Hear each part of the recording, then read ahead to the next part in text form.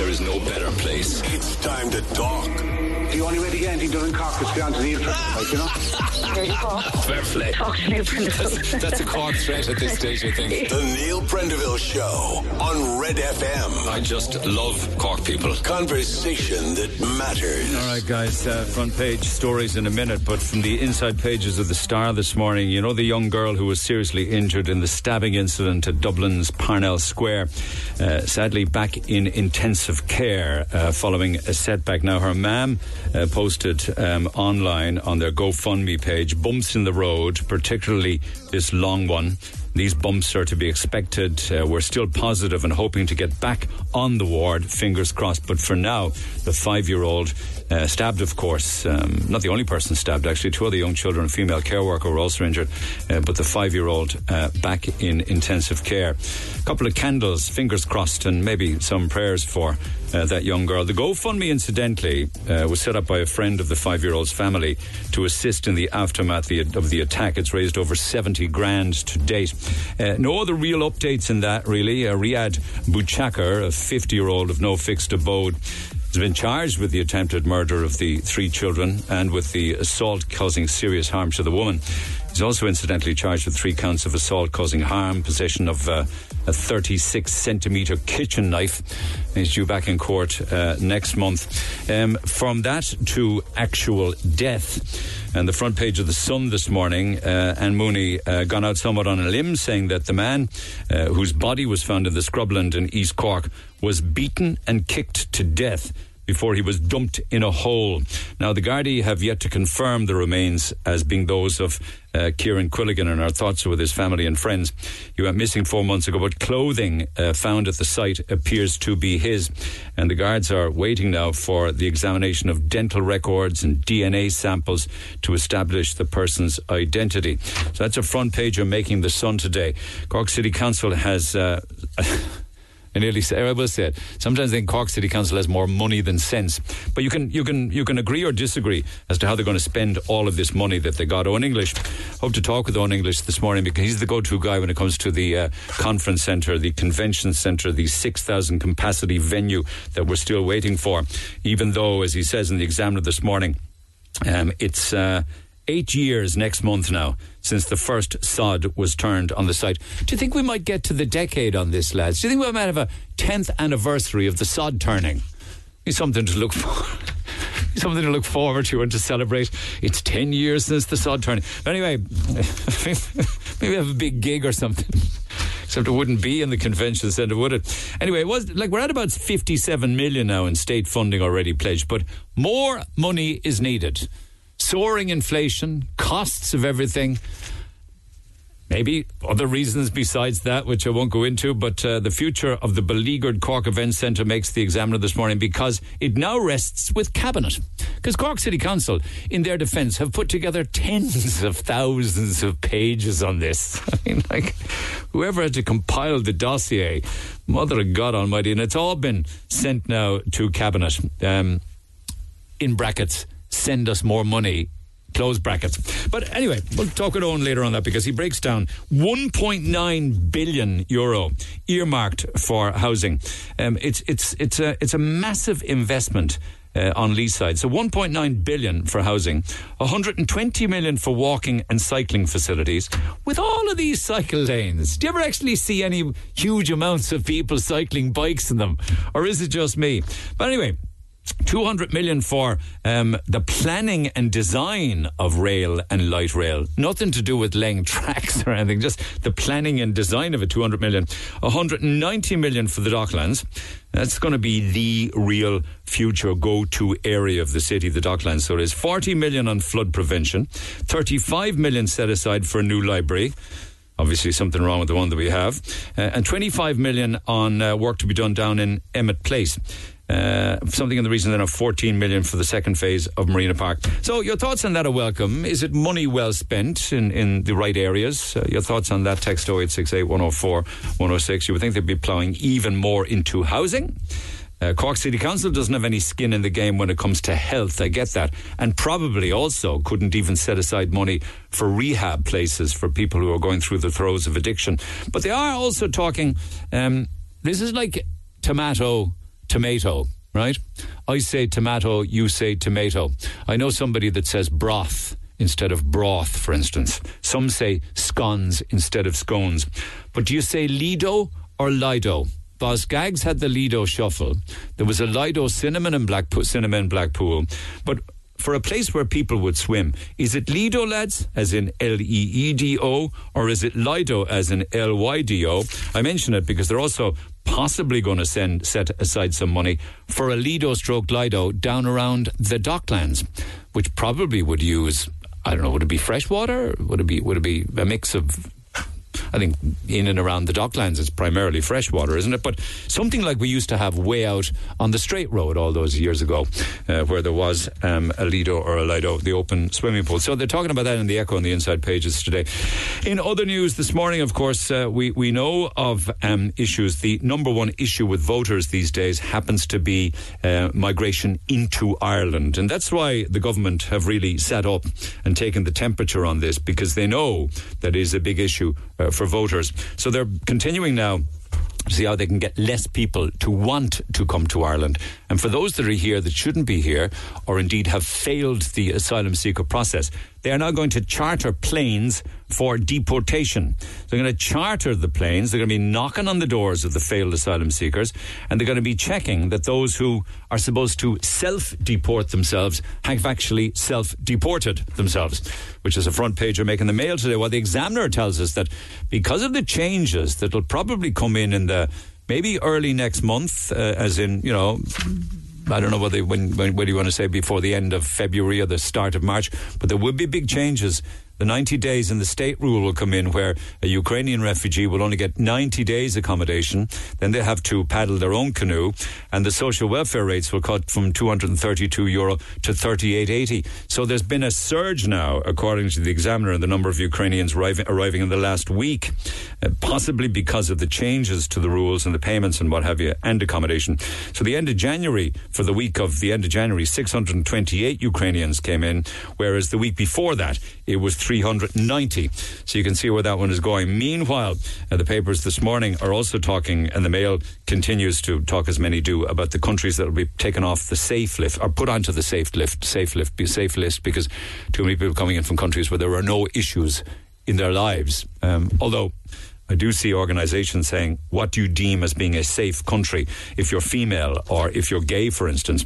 But they talk about Algeria and Botswana in the papers this morning, and others like it. Meanwhile, for those that they want to deport by chartering jets, we also will be deporting our politicians as well, as they head off on their St. Patrick's Day jollies. And the list is out this morning, where clearly and obviously the Taoiseach will go to Washington, D.C. and to Boston, and he'll meet with Leo Varadkar and what have you. Micheál Martin will go to Canada. He'll be in Vancouver, Ottawa and Toronto. But some of the other countries then, Eamon Ryan's going to run up a fair old bill with regards to CO2 emissions on his flight to Brazil.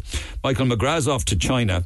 And then you got lots of others going to the likes of France, Bulgaria, India, Bangladesh, United States. Catherine Martin's going on to Nashville. There'll be a couple of handy gigs on down there. Dara O'Brien's off to South Africa and Zambia. And then there's lots then going to Kenya, Ethiopia, Southern Sudan. I imagine that they have fairly decent St. Patrick's Day parades in Kenya, Ethiopia, Southern Sudan, Japan, Tokyo, and then Stephen Donnelly. I mean, he's going to be seriously wrecked from jet lag. Brisbane, Adelaide, Perth, Canberra, Melbourne, Sydney. Clearly not all at the same time. Meanwhile, back here at Terra Firma, people continue to try and cope with different hikes in things that they really need. For those that are maybe lucky enough for COVID private health insurance with VHI, it's going to cost an average family over €600 a year more now, because VHI are hiking. We'll have to wait and see if others continue or follow suit and hike also. A story that dominates this programme from time to time is people who go for medical tourism issues to Turkey. Now, this could be for gastric banding, gastric bypasses, nose jobs, boob jobs, bum jobs, whatever the case may be. One of the biggest medical tourism agencies there is now warning Irish patients about the rise in fake hospitals, fabricating reviews and counterfeit websites. One of them is saying, be very careful. Sometimes Irish people do the deal to have surgery done in a general hospital in Turkey, But then suddenly when they arrive there, there's this mysterious outbreak of infection in the hospital and they're moved somewhere else, unfortunately to a dubious clinic. They're also saying beware of glowing testimonies on websites because some of those testimonies are fabricated and fake. And then, where is the best place to live and work and rear a family and buy a home in Ireland? Unfortunately, for many of those, it's not Cork, except for one category where Cork does well, and that is the safest places to live and work. And the two places that are featuring from Cork as being the safest places to live and work, Cove and Carrigaline. So Cove and Carrigaline take a bow this morning for your safety and also for being one of the nicest places in Ireland to live. Other than that, we don't do well at all. We don't do well when it comes to affordability. We don't do well when it comes to shopping or cafes or cheap eats. And we don't do well when it comes to leisure facilities, parks and green spaces. Obviously, those that put together this have never been out to Fitzgerald's Park, or have never been out to the Tramore Valley Park, or have never been out to the Ballincollig, wonderful parks in Ballincollig, but what can you do? Anyway, best work and life balance makes the papers today. Take a bow to Cove and Carrigaline. More and more people now are taking packed lunches to work. There's a couple of interesting stories making the English Times this morning. Have you noticed also more people are, I think maybe it's a younger generation, they're batch cooking more now. They're doing huge amounts. Certainly in our family, my son is a big fan of batch cooking, does a big, huge batch cook on a Sunday night, and then takes him a lot through the week with food that's batch cooked on Sunday. But workers, apparently, this is a Cantor story from the UK, 86 million packed lunches were brought into the office last year. They're shunning the high streets and they're shunning the delis and they're saving more money by doing it themselves. And if you're looking for a leaner waistline, or indeed if you also just want to get fitter or healthier, then apparently kimchi is the way to go. Now, kimchi is an acquired taste, isn't it? It's a traditional Korean diet and has been for centuries. I mean, to sum it up really, it's fermented cabbage and other types of veg like that. It's quite strong, but apparently it's a winner when it comes to tackling obesity and burning up the fat. You can buy it in the jar, and apparently it's the way to go. And the front of the Echo today has a pop at Met Éireann. Problem with Irish forecasting is that it is too generalised. It's impossible, really, for somebody in Cork to take seriously a Munster forecast, for instance, because Munster is huge. So what you really need is forecasting that's very, very localised. And apparently there were an awful lot of complaints to Met Éireann, particularly about Storm Babette and the forecasting for Cork during that storm being described as the forecasting a failure and a complete disaster. Front pager making the Echo today. Text 0868 104 106. Calls on the way. Call Neil now. 0818 104 106. The Neil Prendeville Show on Red FM. All right, update time, lads, from yesterday morning's programme. We were talking about people robbing cars. A lot of the time it was Japanese imports with the immobilizers and what have you. One of the stories we had, of course, we shared the video on, certainly on X and possibly on Facebook, and that was the Toyota Yaris with the end plates that was being driven at lunatic speed through Turner's Cross, Evergreen Road, nearly killing a couple of cyclists, running red lights and what have you. There were other sightings, and of course we had many other calls then from people whose cars were being stolen, most of the time Japanese imports. But the car that I was talking about there, the Toyota Yaris, is Eimear's car. She's the first year student at UCC. It's her first car. She saved up for it. She did everything right, had her car, got her test, put up the end plates, and some morons robbed it. There is an update to that story this morning. Eimear joins me by phone. Eimear, good morning. Hi, Neil. Unfortunately, girl, it's not good news, is it? No, not at all. Got a call there yesterday from the guards. They found the car out in Blarney, burnt out. So, yeah, not good at all. How does it make you feel to get that news? Sure, look, it's heartbreaking. First car, I don't think money will replace. I can go in and get a new car, but you can't really replace the first car money or anything. So, yeah, shocking. There's that, I know, but there's also the invasion into your life, that feeling of violation, that theft, all of those sentiments as well, I imagine, right? Yeah, look, to know that at 2 a.m. in the morning that there's someone outside snooping around, shocking really. I feel awful for you. I feel awful for you. I really do, because you're on a tight enough budget as a student as it is. So completely burned out, Eimear, was it? Do you know, do they use an accelerant or what do they do? I'm not sure. The guards just rang me and said it was completely burnt out. Yeah. So you haven't actually seen sight of it, no? No, I haven't. No. And will you at some stage, or what's the next move on this? No, probably won't. No. God Almighty, that is so awful. And what are you going to do? What are you going to do next? I mean, the car's insured, so I hope you don't have an issue with your insurance company. Yeah, listen, I don't know yet. I'll have to start that out now. You'd have at least third-party fire and theft anyway, wouldn't you? Yeah, listen, I have to sort that out now, yeah. I know. Are you in need of help or anything? Do you need a car? Can we help you with anything in the interim? You'd never know. You never know who might be listening that might have something for you. Yeah, listen, well, I'll possibly need a car, in the near future, so... Yeah, I'll have to think about that next time. Did you feel for all of the others yesterday whose cars were stolen? I mean, you might have been listening after you were on the air with me. It was call after call after call. Yeah, I believe there was a few more stolen as well, so... Yeah, it's shocking, really shocking. I know. Listen, I won't hold you because it's not the news you wanted, nor us either. But if somebody does get in touch, there could be a car dealer, there might be some motor company might get in touch with me to offer you something in the interim. I'll come back to you on it, all right? Okay, yeah, thanks. Okay. Sorry to hear the news, though. Not the kind of news you'd want to hear. She's obviously very upset, and who wouldn't be? I mean, her pride and joy. Spent $5,000. Imagine they got a loan, and then the insurance on top of it will be high as well.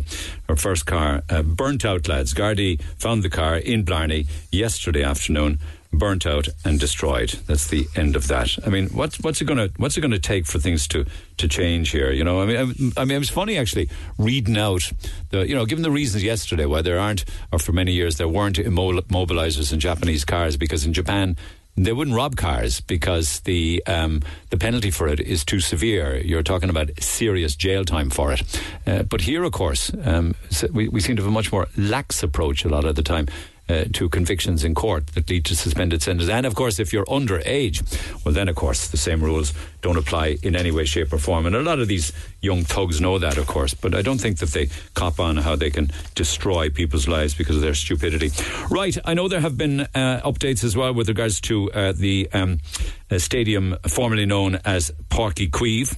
The idea, I think, that the county board wanted was to call it SuperValu Páirc. Now, though, it would appear that there's been a compromise. I don't know whether the GA have had to take a haircut on this with the amount of money. The deal's supposed to be worth somewhere between 250 and 300 grand a year to the GA from SuperValu, but the compromise now is SuperValu Páirc Uí Chaoimh. I think a lot of people are happier with that now because it retains the name Páirc Uí Chaoimh and just puts SuperValu onto the top of it.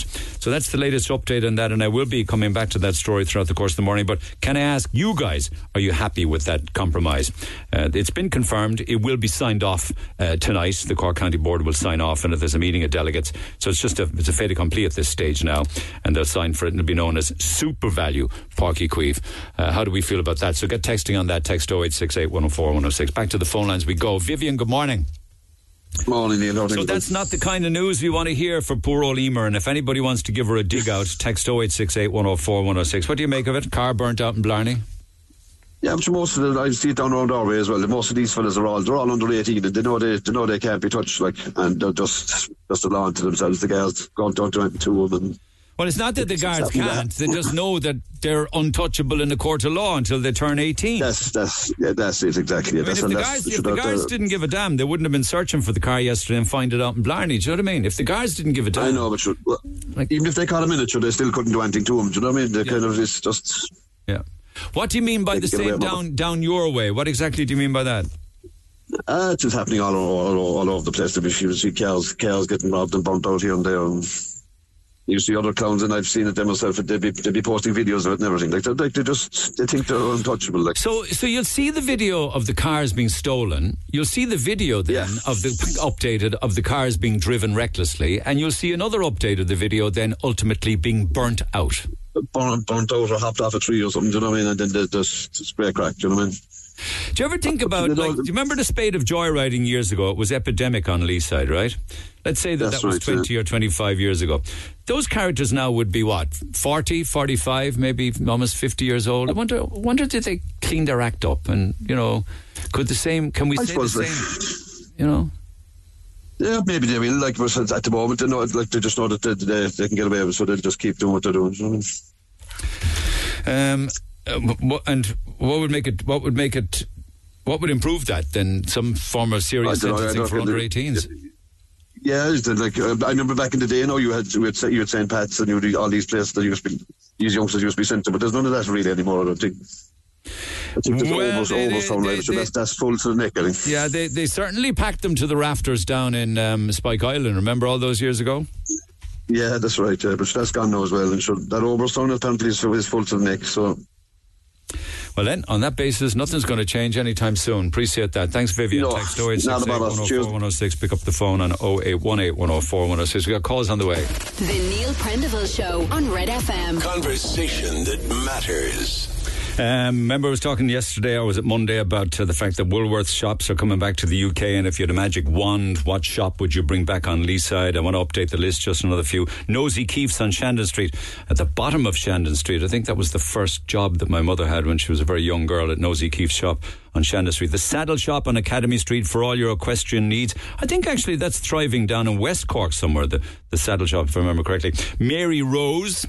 Remember Mary Rose's, the restaurant and cafe, the Uptown Grill, and Bennett's. And there are three more of them. Keep them coming. Text 0868 104 106. There's lots then on stolen cars and immobilisers and Jap imports and burning out cars. Unfortunately, Eimear's one got burnt out. That happens all too often when they're finished with them. But let me just deal with the breaking news story from this morning, and that is the proposed name change for what was known as Páirc Uí Chaoimh. They had wanted it to be known as SuperValu Páirc. There's now been a compromise where it will be known as SuperValu Páirc Uí Chaoimh. Now, Páirc Uí Chaoimh and the GAA for that stadium has a colossal debt of over 30 million. And even though they're, plumping concerts into it, and I think you can play rugby there and stuff like that, the debt still needs to be cleared. So they think they need sponsorship for the stadium. And of course, we've got the Aviva, we've got stuff like that. This isn't anything new with regards to renaming. But the big issue on Leeside was taking Equive out of it, as in Páirc Uí Chaoimh out of it. I'm curious as to whether you guys think that this compromise is okay, and can we move on now at this stage? So text on that one, text 0868 104 106. Well, I talked to the former GAA Cork footballer, three-time All-Star Larry Tompkins. Larry, good morning. Good morning, Neil. How are you? Thanks for picking up. You've obviously been following this for the last couple of weeks. Is this compromise acceptable? Your thoughts?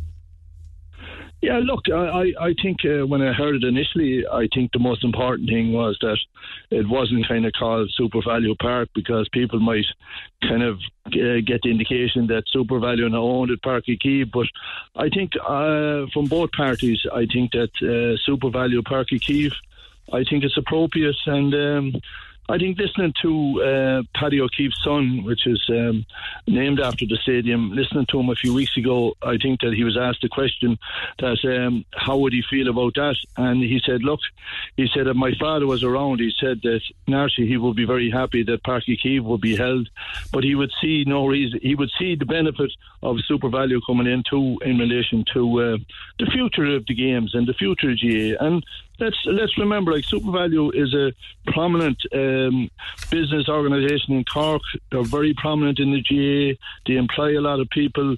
I think it's a win-win for both, and I think it's just the way the whole game is evolving now, and it's big changes from my day of playing, Neil. Yeah, that's for sure. Actually, you are right to pick up on the O'Queeve's thoughts on this, because Donald, the grandson of the man who the stadium was named after, I'm reading from the Examiner this morning, they were very unhappy and concerned about the removal of Padraig O'Queeve's name at the time. But now he said, I'm absolutely delighted today to give my full support to the compromise that has been reached. Yeah? Yeah, so look, it's when you hear the family saying that, but then, you have to be heartened by it, you know what I mean? Like, the O'Keefe, that man, what a lot of people probably doesn't know, in the research, that man was an incredible man, for the GA. He was, not alone was he so helpful, to an awful lot of clubs and forming an awful lot of clubs in Cork. And equally, he was the main man behind Croke Park, being the finances in Croke Park at the time to try and get some sort of a stadium built at that time. And equally, on top of that, like he was initiated an awful lot of the GAA competitions, like the leagues and the Railway Cups, which were very, very strong at that time. Like you were talking about full attendances like at Railway Cups that time. So like he was a massive figure like in the GAA, Neil, and like it would have been an awful shame like that if Páirc Uí Chaoimh didn't hold that name because of him. I think he was just a big figure, a massive figure. Here's a little bit more of the history behind this. My understanding is that this got leaked, right? Tony Lean broke it exclusively in the Examiner, I believe. I'm just curious as to whether the county board were trying to slip through SuperValu Páirc, didn't really read the room, story got leaked, and then they had to scramble for a compromise. I also don't know whether they have to take a haircut on this, whether they'll get less money than the 300. What do you think about that? Yeah, sure. Look, we just don't know what kind of happened there. But Tony's a sharp man, so he would be in there fairly quick in relation to what was happening there. But look, my point is maybe they thought that they could get that through SuperValu Páirc. Yeah, but maybe, but I don't think the clubs hadn't been kind of. The clubs are the big thing within the organisation, Neil, and I think that when the clubs would have met, like that would have never got to go ahead because the clubs would have been fairly sure, like the Páirc Uí Chaoimh's name would have had. And would the clubs have had a vote in this? Then I wonder, Larry. Well, I think initially, that they would have been brought to the table, and then it would have been put to them in relation to it. I'm sure Kevin O'Donovan would have made a good case in relation to what he wanted, but at the same time, his hands would have been tied in relation to the club vote, and the club vote and the clubs, they really have the say, and whatever goes and whatever is voted on, that's really where it comes from. Yeah, they've come a long way, haven't they? The GAA say from your day, we have concerts now extensively over the years down at Páirc Uí Chaoimh. I think rugby is played there. There's only one ever soccer match there, as you recall, the Liam Miller testimonial. Do you think that they should kind of open more? And I mean, would soccer ever be an option, do you think? Well, you might remember the big debate back a good number of years ago when Croke Park, when the Aviva or Lansdowne Road wasn't available, and the rugby were finding it hard to get venues to play their matches. So at that time it was a very 50-50 or even less. It was very contentious, yeah, because the rugby was talking about the IRFU was talking about going to venues in England, which would have been an absolute disgrace. Like Croke Park free, and like in fairness to Sean Kelly, who was president of GA at the time, Kerryman, he was the guy that ran around to a lot of the county boards and basically kind of got their heads around this and said, look, there's apart from we've been fools here not to allow rugby into Croke Park and allowing it to go outside of our country. Equally, there is money to be made here, and it's a profit. And the stadium for probably 5 or 6 months of the year in Croke Park wouldn't have been available That's right. and not being used. The whole thing has just changed. I think that's great that these venues are used, and the likes of Páirc Uí Chaoimh and Croke Park are brilliant to be used. But equally, I would have a kind of a qualm about the way the championships are kind of rushed to try and force concerts in then later on in the year. What I mean by that is you're talking about the Senior Hurling Championship being played in an 11-week period. That's totally unfair to players playing week in, week out that are totally amateur. And then what it is down to, Neil, is just basically trying to get room and time to be able to get concerts into these venues in the August, September, when the GAA was really, that was the traditional time. I know, but I suppose they're looking at a 30 million debt, you see, so what do you do? Well, that's it, and I don't see 30 million is 30 million. We know it's a lot of money, but I do see that you will see an awful lot. I think you have one concert now this year in Páirc Uí Chaoimh. I think you're going to see more and more availability being used in Páirc Uí Chaoimh, and I do see that. If we're around in 10 years' time, I think that debt will be very low. Okay. Feel free to hold on if you want, Larry. I don't know whether you're under pressure or not, but I do have Tony Lean, the sports editor with the Irish Examiner. Tony, good morning. Hi Neil, how are you? Good, thanks. So, compromise, I suppose, is the word here. A compromise has been reached. Like you broke the story somewhat, I imagine, set panic off down at Páirc Uí Chaoimh when you broke the story, because what they had wanted to get through was SuperValu Páirc. Did they not read the room or what? No, they probably didn't at the time. I think it's a sensible compromise, I think, Neil, is what we're talking about. I think once it emerged that SuperValu Páirc was going to be the name, and remember, it had been agreed at stadium board level by everybody who's on the board, and that's everybody from Kevin O'Donovan to Frank Murphy to a lot of business interests. It had been signed off.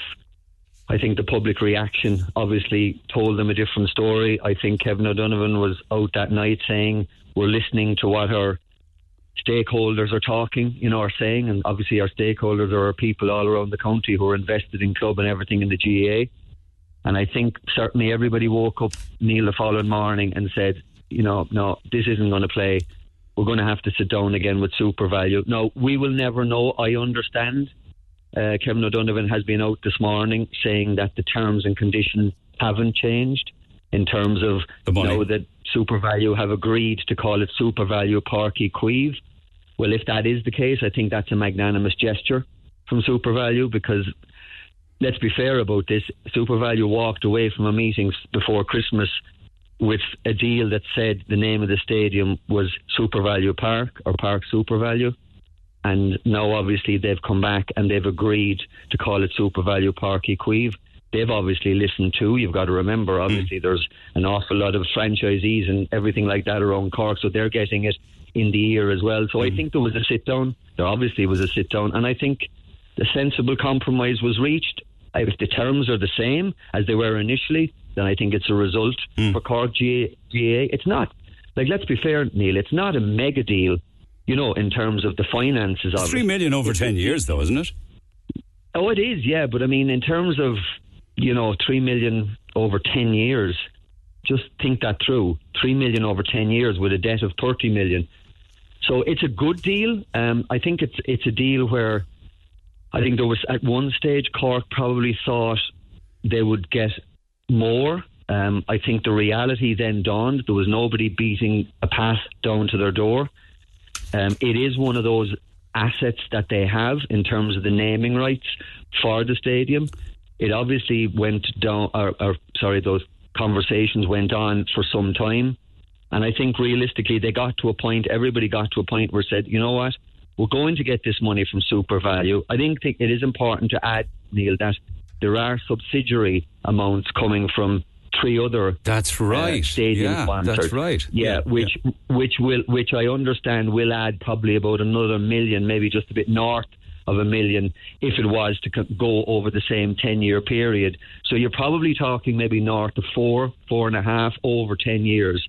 It's a good deal, certainly, and I think for Cork GAA there's a sigh of relief now that it's done. And if Kevin O'Donovan is correct, then if they've got it at the same terms and conditions as the original deal, well, happy days. Because the issue really was the removal of Páirc Uí Chaoimh, wasn't it? It wasn't that they should or should not be able to get sponsorship from SuperValu or the other ones, Boston Scientific, Statkraft or PepsiCo. Yeah. It was just the heritage. You'll recall Micheál freaked over it, didn't he, back a week or 10 days ago? He was very angry about it. He said, deeply disappointed and annoyed at the proposed rebranding, yeah? Yeah, I think, look, ultimately, the minute that story emerged, just over a week ago in the Examiner, I think everybody was straight away looking at that part. I think generally even, the rank and file in GA realised that the financial realities meant that, look, they had to sell the naming rights, that it was going to happen.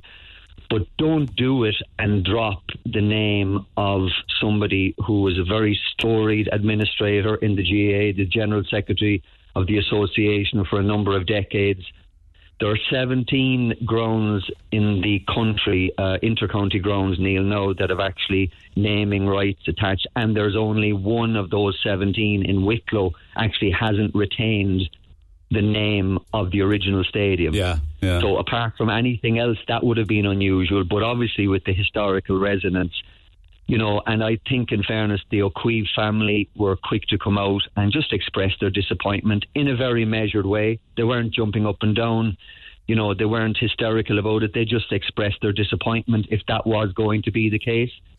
So there were meant to be conversations with them. I'm not sure whether there were or whether they were saying, but I think they would obviously be happier now with what has happened, certainly over the last 7 days. But do you think that Páirc Uí Chaoimh got a good deal? It's reported, and I know it's Dublin, I know it's the Aviva, but apparently that deal is 40 million for naming rights for 8 years. So do you think 300 grand a year is actually, could there have been another zero on it, like? Yeah, that's my point. That's what I was saying to you. I think it's a good deal. I don't think it's, obviously it's not a mega deal, but you've got to understand, Cork is in Dublin. That's the first thing. And, you're not talking, obviously, Aviva Stadium is the national stadium for rugby and soccer in this country. You're not really, you're comparing apples and bananas there, Neil, to some degree. You're not comparing exact like with like. I think you're probably better off looking at deals for other grounds around the country, GA grounds. And in that respect, it would probably be, line ball with what's going on in the likes of a Thurles or, some of the bigger inter-county grounds around the country. Like in the GA context, Páirc Uí Chaoimh is the second biggest, most famous stadium in the country. Yeah. But obviously, in the context of the Aviva Stadium, you are talking about the national stadium, for our national rugby team and our national football team. So I suppose there is a difference there. To be fair, you weren't going to be talking about those type of numbers for Páirc Uí Chaoimh. Can I just ask? I assume that Larry Tompkins is still there. Larry, do the players ever see any of this? The hurlers, the footballers, the camogie players. What do players get in this amateur game now? Well, I suppose you have Sports Direct, who is the sponsors, and I suppose what they get is they have been increased in relation to their mileage when they drive to and from training. I don't know what that figure is now, but it would just basically cover their petrol costs, really. It wouldn't be anything more than that. Plus, there would be kitted out with training gear and jackets, and that would be only the panel of players that would be probably selected for coming up to championship. So you'd be probably talking about 30 plus there players been involved in that. So listen, there is. But is that fair recompense, though? Do you know what I mean? Is that enough? Are they happy with that? Should they get more? Sure, look, it's been a debate all the time in relation to should they get more. Possibly they should get a bit more in relation to the expenses of travel. Nobody wants the GA is a very core. I talked initially there about clubs and the club players. The club is the main focus of the grassroots level in the GA. So it's a very difficult thing to be able to go along and maybe pay or give money to an inter-county player and then trade those type of players then going back and playing with their club. I suppose there wouldn't be a great feeling that would go with both, even though both players would be working really hard together and training hard together. So look, it's I think it has improved naturally from my day and stuff like that, but I think it could be better. That's the way I would put it to you. I think it could be better. Appreciate it, Larry. Appreciate it as always. So Tony, what happens tonight? It's just formally ratified, is it? Yeah, I think Thursday night it's a ratification. It's a rubber stamp at this stage because, Neil, obviously people walked out of that meeting last week already au fait and accepting the fact that there was going to be a naming rights deal. The one obviously sticking point still was the name, and now that there's agreement and a claim that it's at the same rate for SuperValu Páirc Uí Chaoimh, I think you're just down to a rubber stamp tomorrow night. Appreciate it, gentlemen. Much obliged to you both. Tony Lean at the Examiner and the one and only Larry Tompkins. Your thoughts are welcome. Get those texts coming. Text 0868 104 106. Text or WhatsApp Neil now. 0868 104 106. The Neil Prendeville Show on Red FM. You might recall when the news first broke about Páirc Uí Chaoimh's renaming, the Limerick comedian Seamus Lehan had his own take on things, all GAA things. Have an ace to this, just about 40 seconds of it. Hey, where are you going? Oh, I'm just going out to watch the match at SuperValu Páirc. Where? SuperValu Páirc, down by the marina in Cork. You mean Páirc Uí Chaoimh? No. It's just the GAA season is starting up again. You know, I wouldn't be surprised if Dunkin' Donut Dublin won the football again this year. Who? Although Krispy Kreme Kerry did run them close last year, so... What? Personally, I'd like to see Maybelline Mayo win it. But they've just been so unlucky in the past few years. Maybe it's the curse. But maybe it's Maybelline. What are you on about? It's just it's everyone's dream to see their home county walk up the famous steps of the Hulk Hogan stand in Coke Zero Park. Do you mean Croke Park? Just lift up the Samsung Maguire Cup, you know. Carlosberg don't do dreams. Anyway, better head to the match. First round of the Nike Rackard Cup awaits. See ya. Good luck. I've also, as the Yanks would say, reached out to Micheál Martin this morning at short notice just to get his thoughts. A simple question. He will come back to me whether or not he's happy now with the compromise, because back in the day he was far from happy. You might recall he said words to the effect, actually direct quote, he said, deeply disappointed and annoyed at the proposed rebranding, which is part of a proposed multi-layered naming rights deal for the stadium. He went on to say, and he told Cabinet, the government now needs to look at how it manages state funding for stadiums in the future. He said, given that 30 million of taxpayers' money was allocated to Páirc Uí Chaoimh's redevelopment project without conditions attached on the future, in the sense that he was saying, we never, as a government or a nation, asked for naming rights. There are others, of course, who will be stumping up dosh. 3 other companies, Boston Scientific, Statkraft and PepsiCo, will have stadium branding privilege as well, as total packages of about $1 million up to 2026. So Tony Lean is right when he says it's somewhat more than the possible 300,000, because you got to add in the money from Boston Scientific, Statkraft and PepsiCo. But the big problem, of course, was dropping the name Equive from it. One of the greatest hurlers that ever came out on Lee's side, one of the greatest hurlers in the country, was the great Tomás Mulcahy, and Tom Mull joins me by phone. Tomás, good morning. Good morning, Neil. What do you reckon? Compromise? Nothing more to see here, or what? Oh, well, look, I think we all knew that this day was coming, Neil, no matter what brand was going on it, but I think it's a fantastic deal for Cork GA, to be honest, which I think is a fantastic deal for SuperValu. A Cork brand based in Tramore Road headquarters, employing so many people in the Cork region. Everywhere you turn, there's a SuperValu centre, and look, I've been involved in Páirc Uí Chaoimh for the last 3 or 4 years in terms of own Cork delegation, looking for commercialism, looking for premium level seats to be sold, looking for advertising around the pitch, looking for naming rights. And like you mentioned 3 companies there, they're coming in the back of 5 pillars that the Cork GA are looking for in terms of grassroots innovation, sustainability, that they would become partners on that side of it. And then you have the naming rights side of it, and to me, I think it's a no-brainer. Yeah. It's a no-brainer, but we kept Páirc Uí Chaoimh, which was the important thing. That was the issue, really. I don't think if you took the temperature of people, there was an issue with the naming. Yeah, it was the biggest thing, Neil. Right, and do you know what? The good thing out of this is SuperValu listened and Páirc Uí Chaoimh listened, and there was a compromise, right, which was the important thing. And I think people would be happy today at SuperValu Páirc Uí Chaoimh. You know very well, in terms of commercial entities at the moment, running business, and Páirc Uí Chaoimh now is a business, putting teams on the road. The success that we've had at minor under 20 levels over the last number of years hopefully will come through into senior. And at the end of the day, Neil, the most important thing here is that we're competing in Munster finals and All-Ireland finals. And we get success, right, on the back of all this, and there's no fear that there's no money there, right, to put teams out or to actually bring teams to the next level to compete. How are we going to get to those days, though? Like, I know it's an amateur sport, and I was talking to Larry about whether the players should be getting more financial contributions or more incentives like that. But things aren't. We're not in the halcyon days of Cork football and hurling at the moment, and a lot of people have. I know I'm going off on another topic, but a lot of potential players, they're all gone to Australia and what have you. I heard of Kerry there recently. They flew a fella back from Boston to play a match, for instance.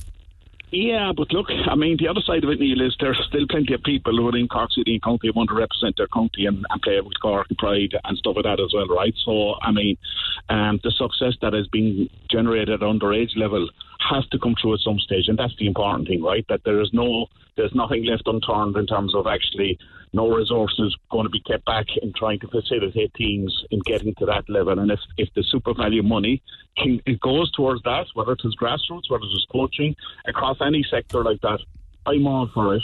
The debt repayment, you've concerts, you've other commercial entities, as you mentioned, the partnerships and stuff like that as well, right? You know, so look, there is a business plan there. there is a model there. I think it's a very, very positive step this morning, to be honest with you. And look, I've said to people, right, I mean, you go around the country and you talk about Semple Stadium and you talk about Gaelic grounds in Limerick.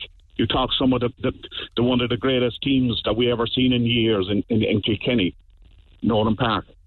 There's naming rights in all of those. And if Croke Park was owned by Dublin GA, do you not think there'd be a naming right in Croke Park? And I don't think it was an issue with the naming right. It was just, I think it was the airwaves lit up, and I imagine the club at club level also freaked at the dropping of the Equive name, you see. That was all really. Absolutely. And I think, yes, and I think I came out very strong myself that it had to be retained. I'm delighted that it's retained, and I think it's very, very positive for everybody. Super and stuff. It finishes well. Okay, thanks Tomas as always. Tomas Mulcahy. Text 0868 104 106. We're back after 10. The Neil Prendeville Show on Red FM. Conversation that matters. And on SuperValu Páirc Uí Chaoimh. If you abbreviate that, it comes out as SPUC.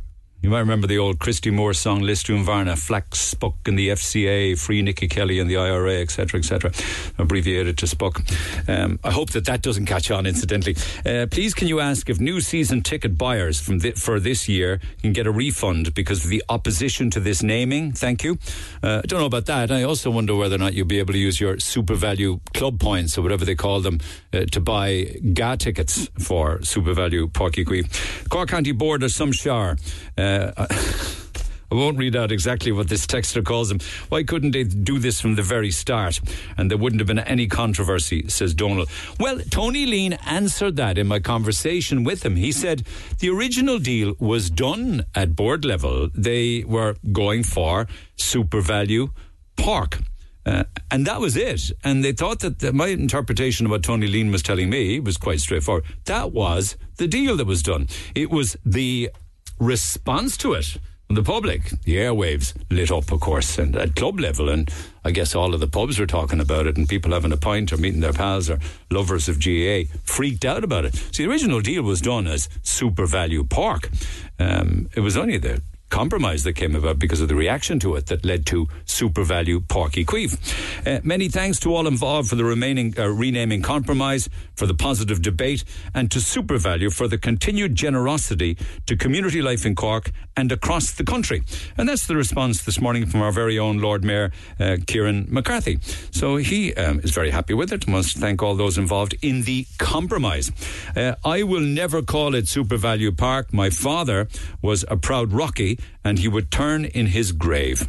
I wouldn't bother my ass going to Páirc Uí Chaoimh if the name was changed. Greedy GAA, as usual, bananas in charge. I don't know whether you would say that or not, but, this is a commercial world we live in, and commercial sponsorship sometimes is the lifeblood of a business. Can I get back to the phone lines, if you don't mind? We got Maria Collins. Maria, good morning. Good morning, how are you? Your dad, Eddie, was president of St. Michael's.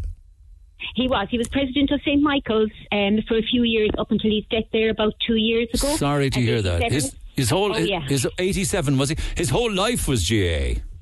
Absolutely. He was born and bred a Rocky, and his whole life was GAA. All I remember growing up was every weekend he was gone out to matches or training.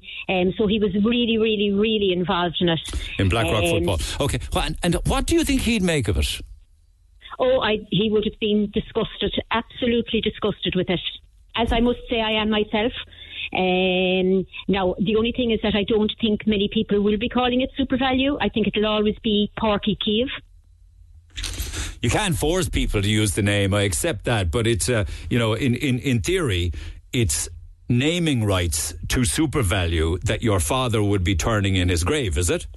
Yes, absolutely. I mean, Páirc Uí Chaoimh is synonymous with Cork, and as I said, look, I suppose it's been named Páirc Uí Chaoimh for so many years that I don't think people are actually going to address it as. But do St. Michael's or the footballers or Blackrock the hurlers, do they have sponsors?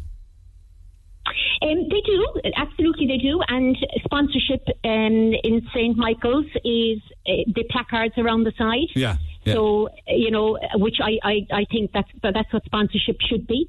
And if SuperValu wanted to donate money to Páirc Uí Chaoimh. I think it should have been in the form of a large placard around the pitches. Advertising, as all hoarding. Of the sponsors are. Advertising, yeah, and I think that's the way it should remain.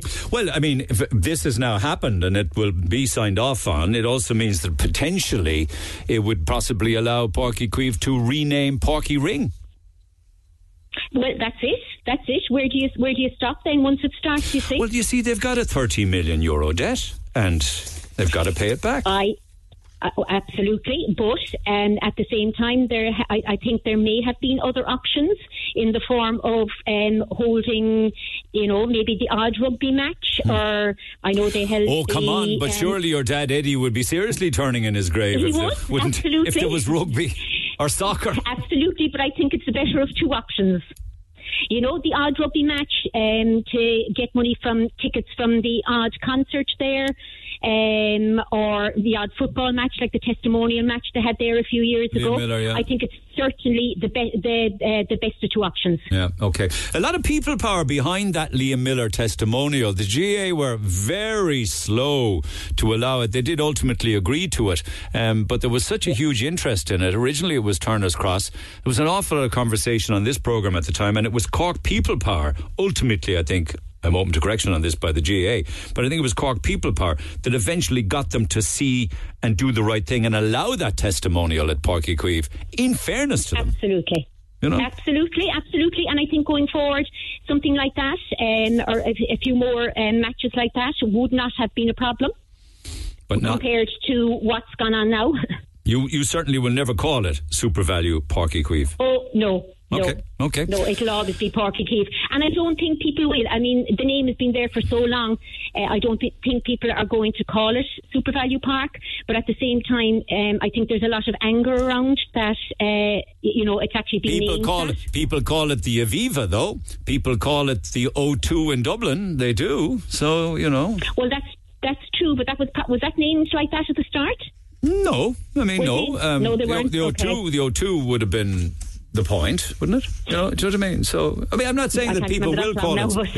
Okay, well, you're lucky then. But anyway, on behalf of your dad, he'd never stand for it. All right, okay. No, absolutely not. Thanks, Maria. Take care. My take on the renaming of Páirc Uí Chaoimh is this. They put it out there first to get the feelers from the public. We were a bit outraged by it, but they still renamed it. I will never use SuperValu when I refer to Páirc Uí Chaoimh, and I'd say there are a lot in the same boat as me. Shame on SuperValu to try and cash in on the naming rights. 3 million for 10 years to me is a very little return for the GAA with a huge debt of 30 million, says Linda. I can tell you one thing, there's few enough companies out there that can come up with that kind of money in the world that we're living in now, where things are very, very tight financially and commercially for people.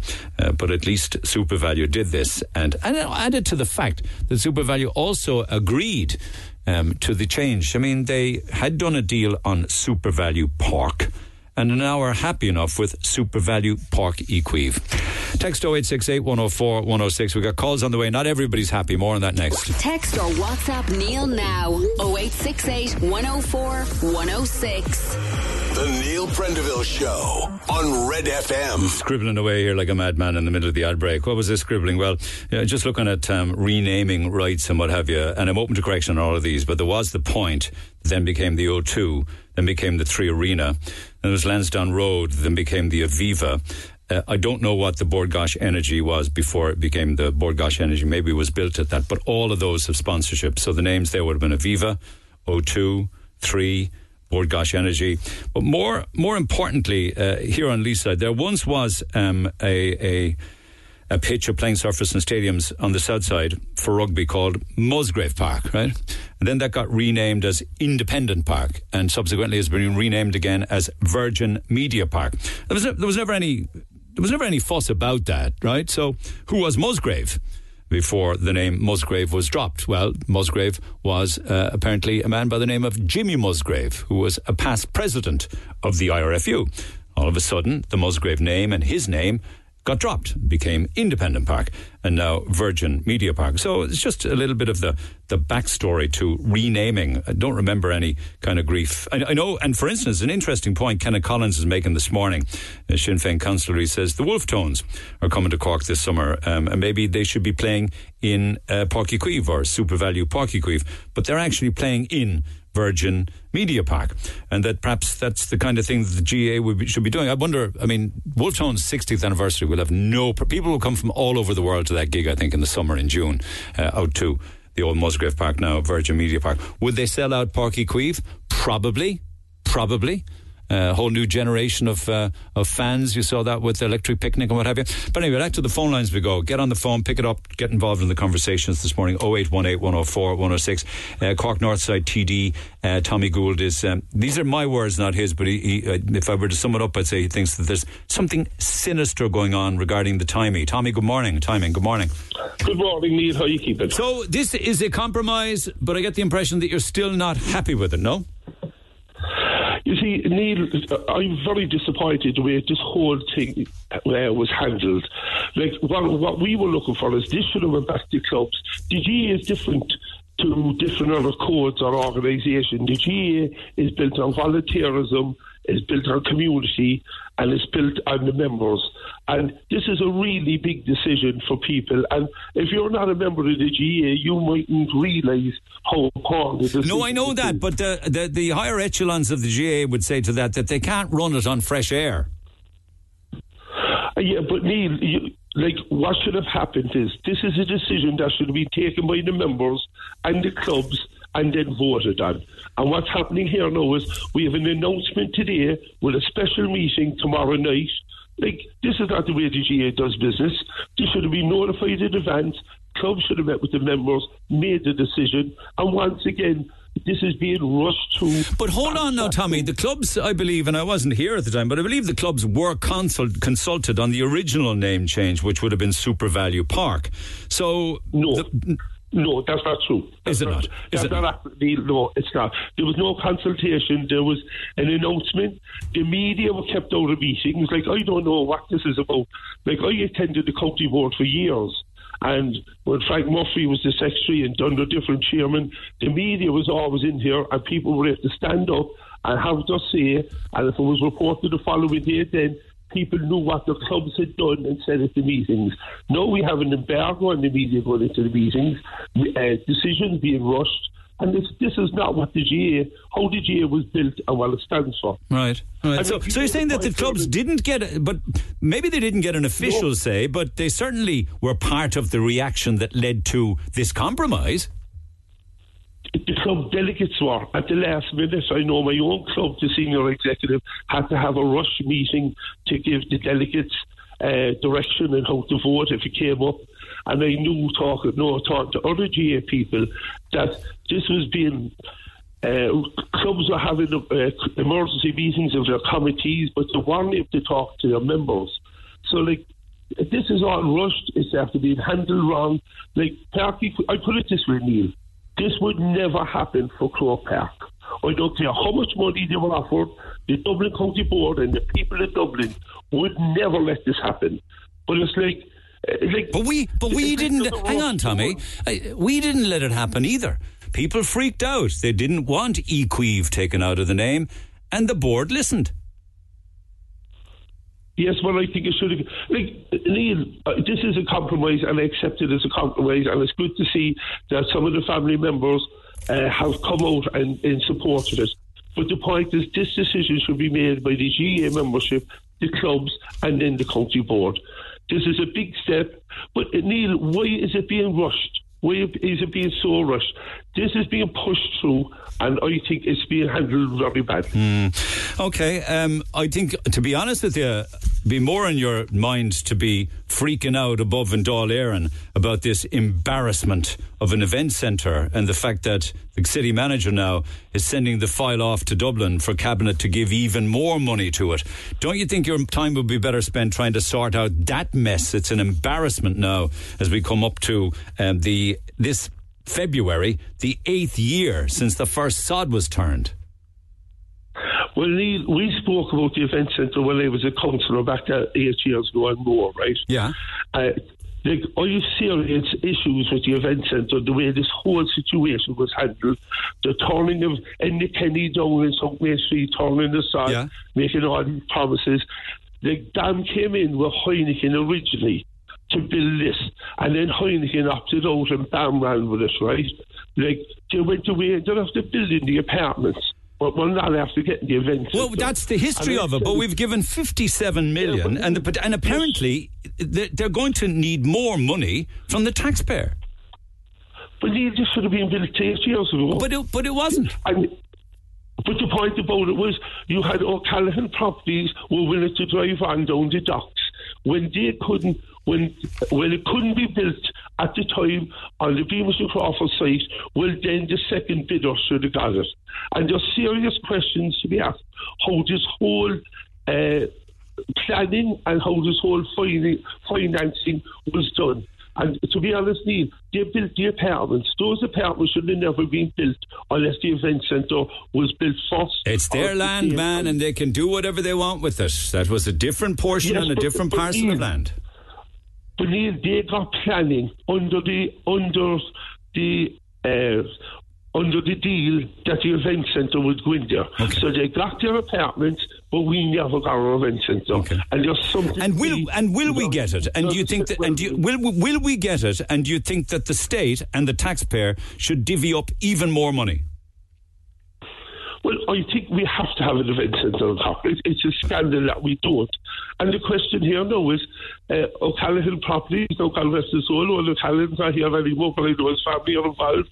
The question there must be asking now is, they would have just built an operational at this stage. Are you suggesting that the plug should be pulled on the whole thing then, and that somebody else, because the Docklands and all the way down the marina will be the good go-to place, and there's plenty space for it down there? You're saying even at this late stage that's where it should go? I believe the event centre has to go ahead now. Has to go ahead now, and there should be no But I'm asking you if it's to go ahead at the location that it's at. It's a simple question. Should we give more money? Yes, the government should get it delivered. It should be Cork needs an event centre, and if we're talking about a couple of more million now to get this over the line and get it delivered, I think the government should step up. Okay, thanks for that. Much obliged. Tommy Gould, text 0868 104 106. Pick up the phone on 0818 104 106. Maybe SuperValu Neil might help us out with the event centre. You'd never know. Perhaps you should think about running a GoFundMe for the event centre. Surely it would help. Oh my God, that's a GoFundMe that would run and run and run, wouldn't it? And thank you. This thing that I started on Monday with regards to, if you had a magic wand, you can bring back old shops or businesses. The whole thing started because, Woolworths are going to restart in the UK. Many people would love to see Woolworths back on Patrick Street, incidentally, but I got a long list from people. Somebody else suggested Matty Kiley's on Mailer Street. Oh my God, my mouth is watering with the thought and the memory of his chips, says Dan. Matty Kiley's chips were unbelievable. Each of those chips had an independent life of its own. They never stuck together. They were always golden brown and crispy on the outside and fluffy on the inside, and each one of them was a proud chip. He also did a mean cheeseburger and a lovely fish and chips. It wasn't the lengthiest menu in the world in Matty Kiley's, but by God, every time you were guaranteed to get exactly what it said on the tin, as the fella said. Mind you, there is, a Matty Kiley's still on Mailer Street. It's run by the good people out of Kinsale. It's slightly posher and a much broader menu, but the food there is still to die for. Text 0868 104 106. Keep it coming. Back after the break. Text or WhatsApp Neil now 0868 104 106.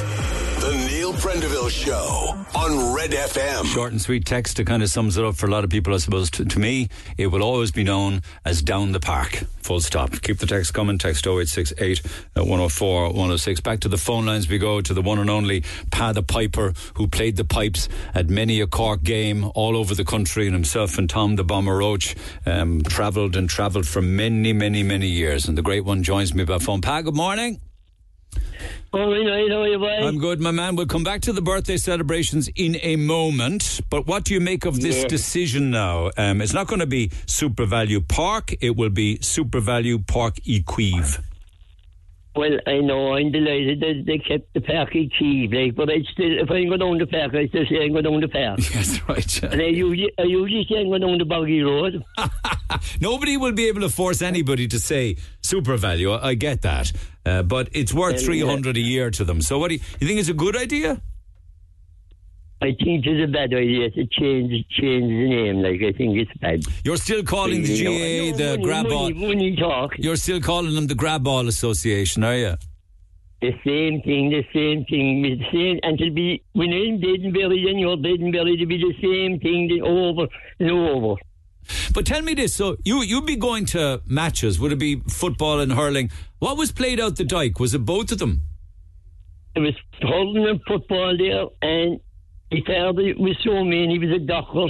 He'd bring me up the Shaky Bridge, and I climb up on top of the thing, and I'll bring me up the Shanny Field, called it the Human Stand.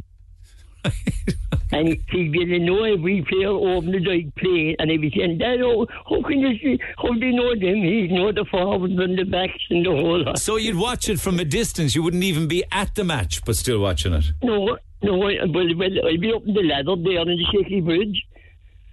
And they're standing in the slope there, watching, looking over the wall, wasn't there, that thing and all. You saw all the greats, like, of course, you'd have seen Christy Ring then. I see Christy Ring, for God's sake. I was down his house with all his medals and everything, for fuck's sake. And when I was young, I went to Strawberry Hill School. There was a slaughterhouse up on the top of Porkertown. Do you know where Porkertown I don't, no, I never heard of it. Up the top of Strawberry Hill there, that's where Banjo's pub was there, Kennedy's pub. Pokertown? Yeah, that was called. That's where all the scores used to stop when I was a child. The Bowls? And there was a man there in the wheelchair, and we found on all the boys in Blarney Street, they'd carry him out in the wheelchair, not in the wheelchair, in a kind of a cap. Timmy Hayes was the name. I can remember him now when I was a child even. And they bring him to the school, you saw all the way out, past the Desmond and the White Wall, all the way out to the Caheen Church. Gas.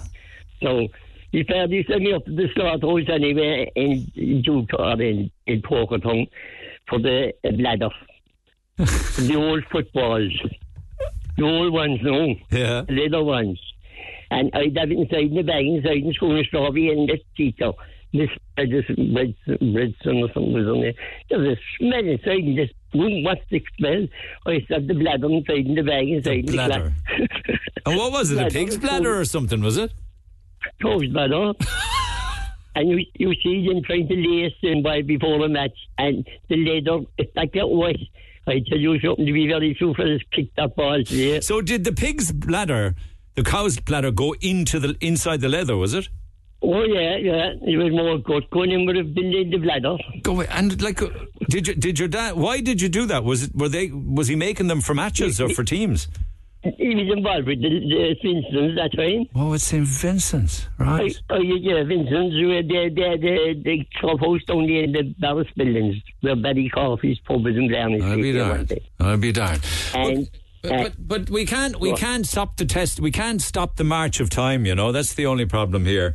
Money needs to be made, and the debt has to be paid. I was going boycotting matches now, but I missed some noise as a shoot like. Was the problem that they wouldn't take your cash? Is it? That's it. I went down to Park with a Watford man there one day. He knew me. He said the TV broker happy on Dungarvan, marching around, and we getting beef with the cock teams. I said, well, I never broke anyone, sir. You broke our help. So we had a great talk. And so they were okay, are you going in? He said, I'm going in there, tough one. They're waiting to get a ticket, and they're going with you, we'll have no talk.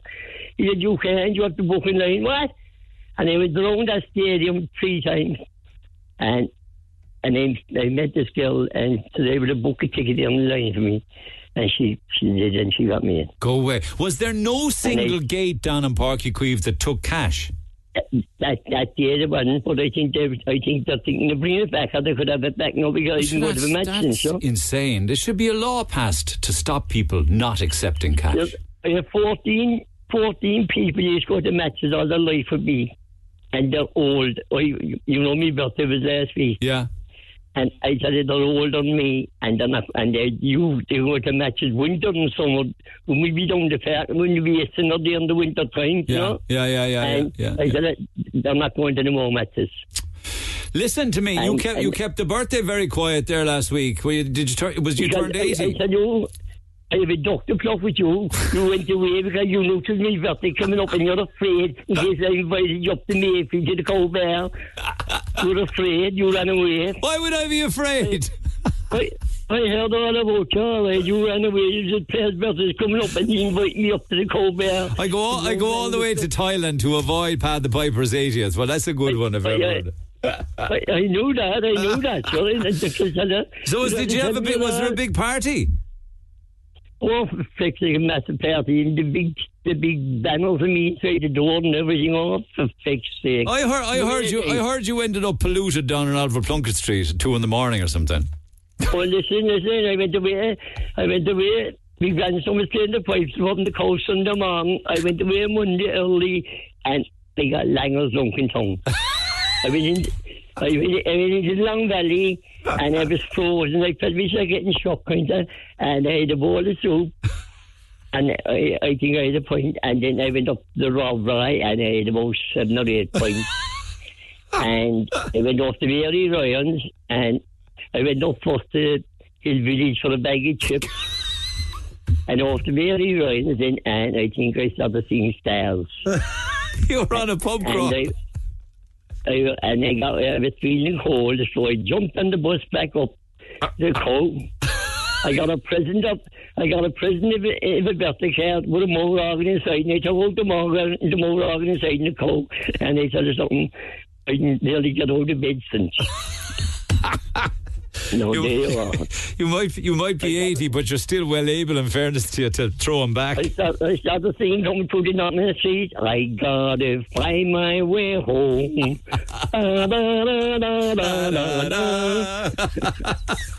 We were in top of the club now when he remember that song. Oh my God! I'll be there for the 81st birthday. All right.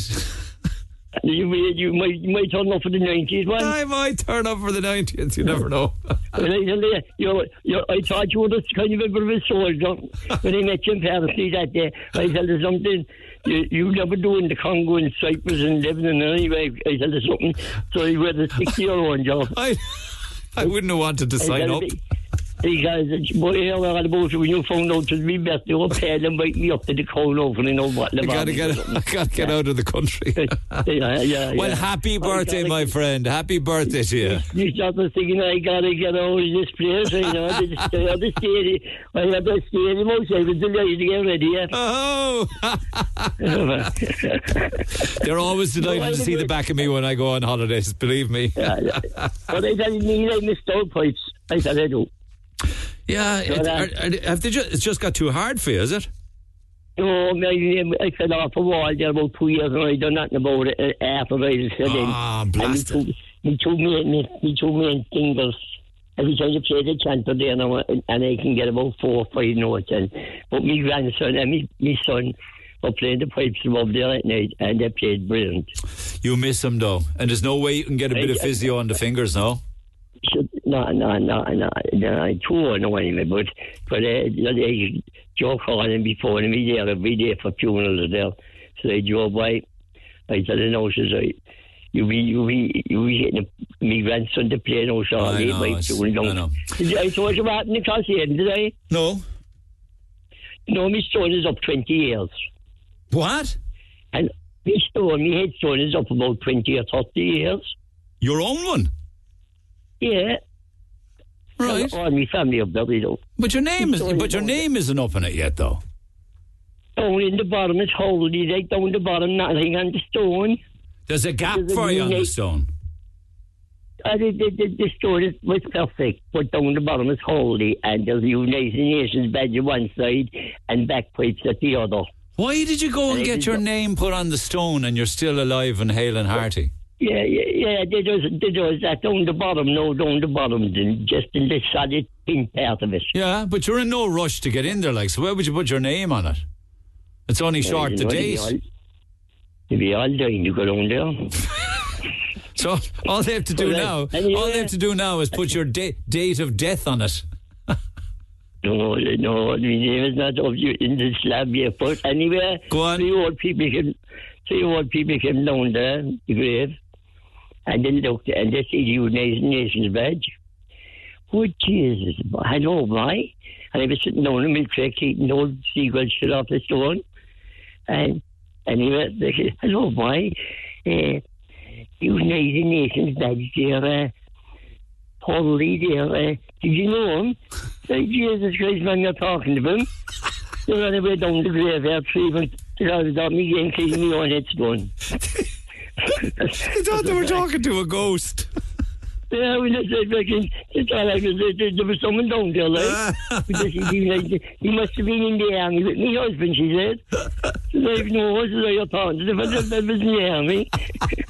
You're mad keen to get into that grave. Don't be in any rush, do you hear me? I'm sure all my family are buried down there. Sure, I know.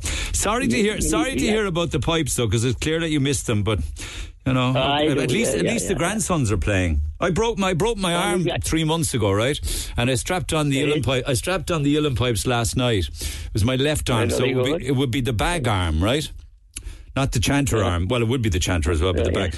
But I still can't play them. I can hit the low octave, but not the high octave. You're lucky with the bagpipes. You're in the one octave, you see. Yeah. But Danny Gales has taught me in my van to be talking about the GA, because that van is out in Nigeria, you know. Is that? The Rebel Cock van, and on the blue was outside there hanging, shouting when Cock are playing, come on, Rebel Cock. I love it. And they said, the girl stopped me, you know, the things, and they said, look, keep going, you. No, give me the bag, you're blowing them every day of the week. Go on. Look after yourself, will you? We'll chat again soon, all right? Go on, Bad Piper. See you later. Cheers. Call Neil now. 0818 104 106. The Neil Prendeville Show on Red FM. Just a recap from yesterday, we're talking about delivery drivers. One particular incident down in Glanmire in Heatherview Park, where there was a delivery driver came in, speeding into the park, was actually driving on the footpath, and unfortunately we hear this all too often with delivery drivers on the clock. At one stage then, when he was confronted, he spat down on the ground, gave the resident from the park 2 fingers, drove out of the park at speed and allegedly clipped the side of a car on the way out. That was an Amazon driver, and we contacted them yesterday, and all I can tell you at this point in time is that Amazon have said, we have very high standards for the delivery service providers we work with. We're looking into this. So if there is, and when there is an update on that, I will come back to it. But to the phone lines we go. Paul is standing by. My apologies to Paul and Noel, because I know they've been waiting for quite some time. Noel, good morning. Morning, Neil. So I'm just bouncing over to the event centre, if it ever were to happen. This coming month, tomorrow is the first day of February. It'll be the 8th anniversary of the sod turning. That's a joke. Later on, sad and dirt on our face when they threw them up with me, with Kenny and Courtney, and they're laughing like there's a big joke. Being honest with you, I don't think that they ever expected it, though. I think if a politician could be mortified, they're mortified. Well, Michal Maron should be mortified, because he was our Taoiseach for 2 years and he done absolutely nothing. But anyway, the thing of what I'm saying is that will not start that site until they finish the hospital in Dublin. That's all the consultants are up in Dublin. So I reckon what the City Council should do now is put it back on the table and put it out the tender again and move it down to the marina site where there's houses. They're planning for houses down there and build an office block or the apartment up in. Would that lead to legal litigation? I wonder, though, for some kind of breach of contract or something. Well, it's like this: BAM are worth $7 billion.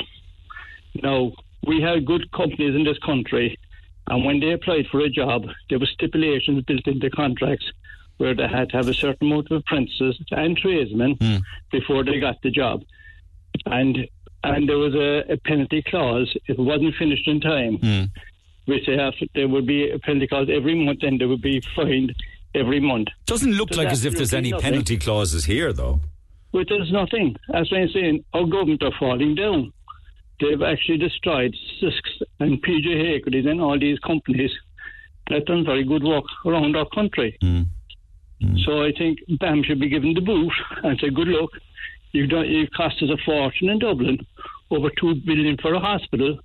But do you accept that everything has changed since 8 years ago, and that people need to be able to revisit because it dragged on for so long? Exactly. Whoever was responsible, it dragged on. That they should be able to revisit the cost of things. Whether it is to do with construction costs or building material costs or inflation or Neil, the thing is that if a contractor gets a job, he puts in a price, he's pricing that for 3 years in advance if it's a 3-year contract to cover his cost. Now, I don't think any of this has been done before. Okay. But it was done before in the latter, back in the 70s and 80s. But the government have lost control, I think, completely. The city council are giving out money willy-nilly for what? No, there's no money past hand, and they're worth $7.5 billion. It's easy for that company to go in at the lowest price and hold us all to ransom 8 years down the line. This is just not on. So withdraw the 57 million and retender it. And retender it and put it down the marina, down to the new site down the marina. Power station. Okay. Interestingly, Owen English has a cracking article in the Examiner this morning, and the Irish taxpayer, because it is the taxpayer's money, is divvying up €2.5 billion investment into Cork in the coming years. 2.5 billion. So the 57 million is small change in the 2.5 billion for Cork. Like if they can find 2 billion for housing, 120 million for walking and cycling as an example, surely they could have found the money to build it themselves.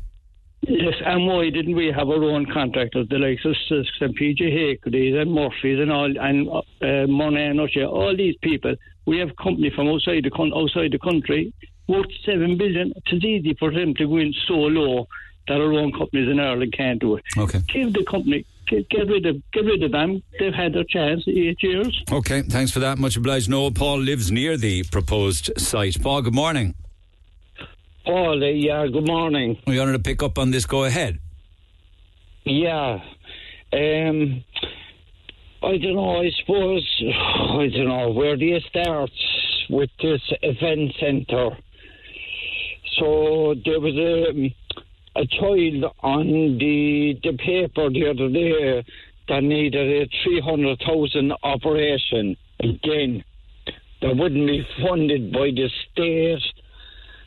So let me just mention, you actually work with children living with spina bifida, is that right? No, I don't. No, definitely not. No. But what I'm saying I'm just told that that's what you said, and that's the reason I'm saying that. So go ahead. Anyway. No, sorry, no, okay. I don't. All right. What I'm saying is there was a child on the paper they were looking for 300,000 to bring that child to the States, where Ireland can actually do it, but they will not fund it. And my point being is, I know what your point will be. And the Kenny opening that thing 7-8 years ago. Yeah. And it still looks like a derelict site. Yeah.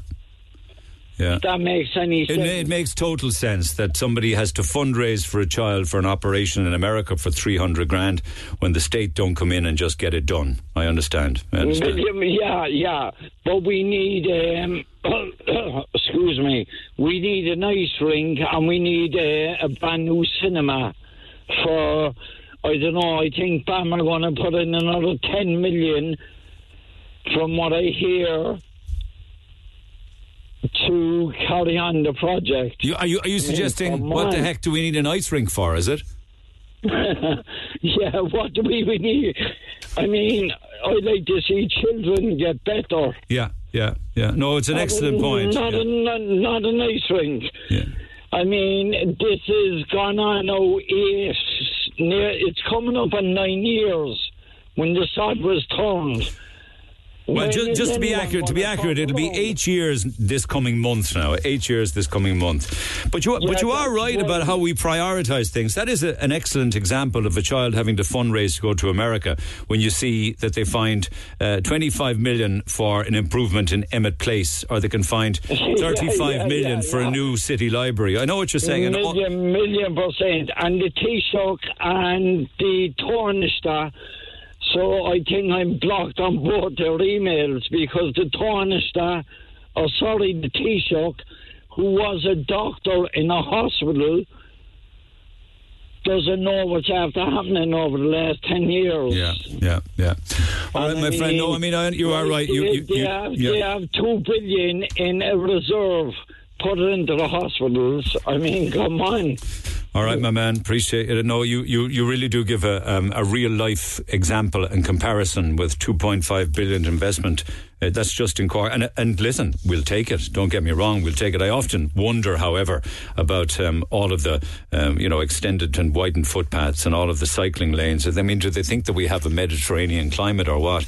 There just seems to be a huge interest in cycle lanes on Leaside, and the proposal now is for another 120 million for walking and cycling facilities, and this will include and it's not that I don't like, say for instance, the beautiful work down at the Marina Promenade, and I do love all of that, and I love the fact that the Docklands is being regenerated, and they're putting 200 million aside for that, for the regeneration of the area, and I understand all of that, and even more money will go down the Docklands then from private companies and the likes of Cleary's and people like that, but it's about prioritising. Sometimes you hear of sick children, or indeed if you hear stories about why do we have so much problem in this country with regards to people who are addicted to cocaine or heroin, or maybe might have a gambling addiction or might have multi-addictions or stuff like that, and what do they need most? Rehab, places to go for rehab. But yet you never see much of that being set aside, and maybe it's because it's not part of the responsibility of Cork City Council. Anyway, text 0868 104 106. Back in a minute. My apologies, I inadvertently thought that there was an ad break there, and there's not. So I'll stick with text if you don't mind. So keep them coming, and particularly with regards to our conversations from this morning, and that includes the name change at Páirc Uí Chaoimh. Páirc Uí Chaoimh now will be known as SuperValu Páirc Uí Chaoimh. In other stories, of course, from the last couple of days as well, we were dealing with issues involving dangerous driving and the carry-on with the cars that are being stolen by young people and what have you. About 2 to 3 months ago, I was coming out of Mount Oval at the T-junction, and as I was turning right, the light was green for me to go, when out of the side of my eye I see an ambulance, no sirens on, breaking the red light. Only for the fact that I'm a careful driver, the ambulance would have ploughed into me. Point being, it is not always kids robbing cars. You're on about dangerous driving. They want to look at the Ballinray Road outside the Gaelscoil in Carrigaline. You know that all of those roads now are going to have lower speed limits. It's going to go from 50 to a 30, etc., etc. Maybe you should be doing a snippet about cyclists and cyclists on footpaths all of the time. They're nearly knocking people down and nothing's been done about it. One of the more interesting things about cyclists, you see cycle lanes being unused, and then you see the cyclists cycling on the road. None of that makes any sense. And then also from the past day or two, with regards to taxi drivers, say a judge was driving a taxi for just one night and was attacked and badly beaten or even murdered. If that judge survived and ended up in court facing his friend, who is the judge in the court case, would his friend, the judge, give the animals involved in the attack, I wonder, a caution and then let them walk free? We all know the answer to that one. Neil, you asked why people aren't getting into the taxi business. This is one reason. My licence is out at midnight tonight. I rang the NTA this morning to book an appointment to renew my licence. They waited until 11:30 to ring me back to offer me Limerick at 20 to midday, Athlone at 2:30 or Dublin at 5:30. Because I can't make any of these appointments, I'll be fined €500 tomorrow. Now, in fairness, I appreciate your text, but the only thing that I thought about is, couldn't you try to organise the renewal a bit sooner than on the day that your current licence is due to expire? I'm not looking to make trouble here now. I'm just curious as to why you would wait until the day. It's like you wouldn't go about renewing your passport on the day that your passport would be up for renewal, would it? You'd do it way in advance. So keep those coming. Text 0868 104 106. And then on the price of things, particularly, and I have some examples of the price of things, particularly at airports. Why do we find it so acceptable that an airport would charge a lot more for a pint than than anywhere else. One of the lads on the air said to you, it's an airport. It's actually a pub in an airport. They're buying the kegs. I think this has to do with the €6.60 can of Guinness story. They're buying the kegs at the same price as any other pub to serve at the airport. It's the same product as any other pub. The staff are paid the same as any other pub. Their rent is probably the same as a city centre pub. We find that we're being ripped off is just so acceptable in Ireland now. Like with hotels, they can rent rooms to the government for €120 a night, but all the rest of us, because we're not a Ukrainian refugee, will pay €400, €500 or €600 a night. All of this, of course, is fuelled by greed. So thank you to Desi for that. Keep those texts coming. Text 0868 104 106. And we'll pick it up after 11 this morning. Neil Prendeville Show on Red FM. Conversation that matters. Yeah, the cost of things. I flew to Birmingham Airport on Friday from Cork. I went to the bar and ordered a pint of Bulmers for myself and a pint of Coors for my partner. I was shocked at the bill, which was €16.40 at Cork Airport. €8.70 for the Bulmers and €7.70 for the Coors. A pint of Coors, pint bottle of Bulmers. I was going to question the guy who served me, but I know the answer would be, I only work here, so I cannot blame the staff as it's not their fault. But let's be honest about it. It's daylight robbery. It's nice to get away, even for a short trip, but that's a bad start, in my opinion. I'd love to know other people's thoughts, says David, by email to neil@redfm.ie. Now, the only thing I can say about that is, I don't think that, Cork Airport is on a solo run. Airports, I've found all over the world, are crazy expensive. I just don't know. Maybe it's because you're kind of trapped there and they kind of know that, regardless of what you might kick and scream and roar and maybe give out, but you'll still pay it. Maybe that's the way with airports. On SuperValu Páirc, the taxpayer... On SuperValu Páirc, the taxpayer gave a massive amount of money to the GA for upgrading the park, but when you have to give away your shoes to pay more debt, was all this funding wisely spent? It's an interesting take. There is zero electronic advertising in Ireland, only in Croke Park. Every stadium in the world now has electronic ads. People need to wake up. It's embarrassing to have all of these boards for ads. Backward GA again, ridiculous. Here's an interesting one, and there are many of them. I'll come back to more a little later on. A one-day full-page colour advert in the Irish Times is €36,500. Is it? Is it? A full-page colour ad in the Times, €36,500. How many of these ads do SuperValu have every month? But they just give $300,000 to Cork for the full naming rights. I have no idea what the cost of a full-page colour advert is in the Irish Times, but let's try and find out. $36,500. Okay, just jump quickly back. Is it cost of airport stuff? Yeah, sorry. And just on the Irish Times, that person actually did send us in the rate card for the Irish Times. Yeah, this is actually verified. I'm just going to put it up on your screen there. So full-page colour, Irish Times print rate card 2022. $36,500 for a full page. Yeah. What would a full page in the Examiner be? Well, you'd have to ask Tony Lee, maybe. And is the point being made that SuperValu take out lots of full-page colour ads? Yeah, you see supermarkets taking out full-page colour ads pretty much every day, wouldn't you? You do? SuperValu, Aldi, Dunn's, they're all... So in that context, I'm not criticising SuperValu as such, but in that context, $300,000 a year is small money for the GA, isn't it? Less than 10... full-page adverts, if you look at it that way. Isn't it? Yeah, 36. I mean, if it's less than, you would say 36 by 2. But maybe they're not getting... Less than 8. Is that 8 by 36? Yeah. But maybe newspapers don't get the rate card. Maybe that's what they're pitching, but the companies don't pay that much. Honestly, I wouldn't have know nothing about newspaper sales. But what I do know a little bit is, I don't know a huge amount compared to other people, but I know a bit about pints in airports. We were talking about the price of the pint, that email that came into us. And let me get that again. $8.70 for a pint bottle of Bulmers and $7.70 for a pint of Coors. $8.70 for a pint bottle. You might as well call it €9. Yeah, it's just those Temple Bar prices, aren't they? Isn't it? Yeah, I mean, anyway, I emailed Barry Holland in Cork Airport. Barry's always very good to us in terms of responding. I just said to him, we've had a few complaints about the price of pints at Cork Airport.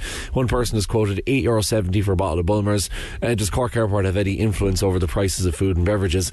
So Barry came back to me and just said all food and beverage outlets at the airport are contracted out to catering companies.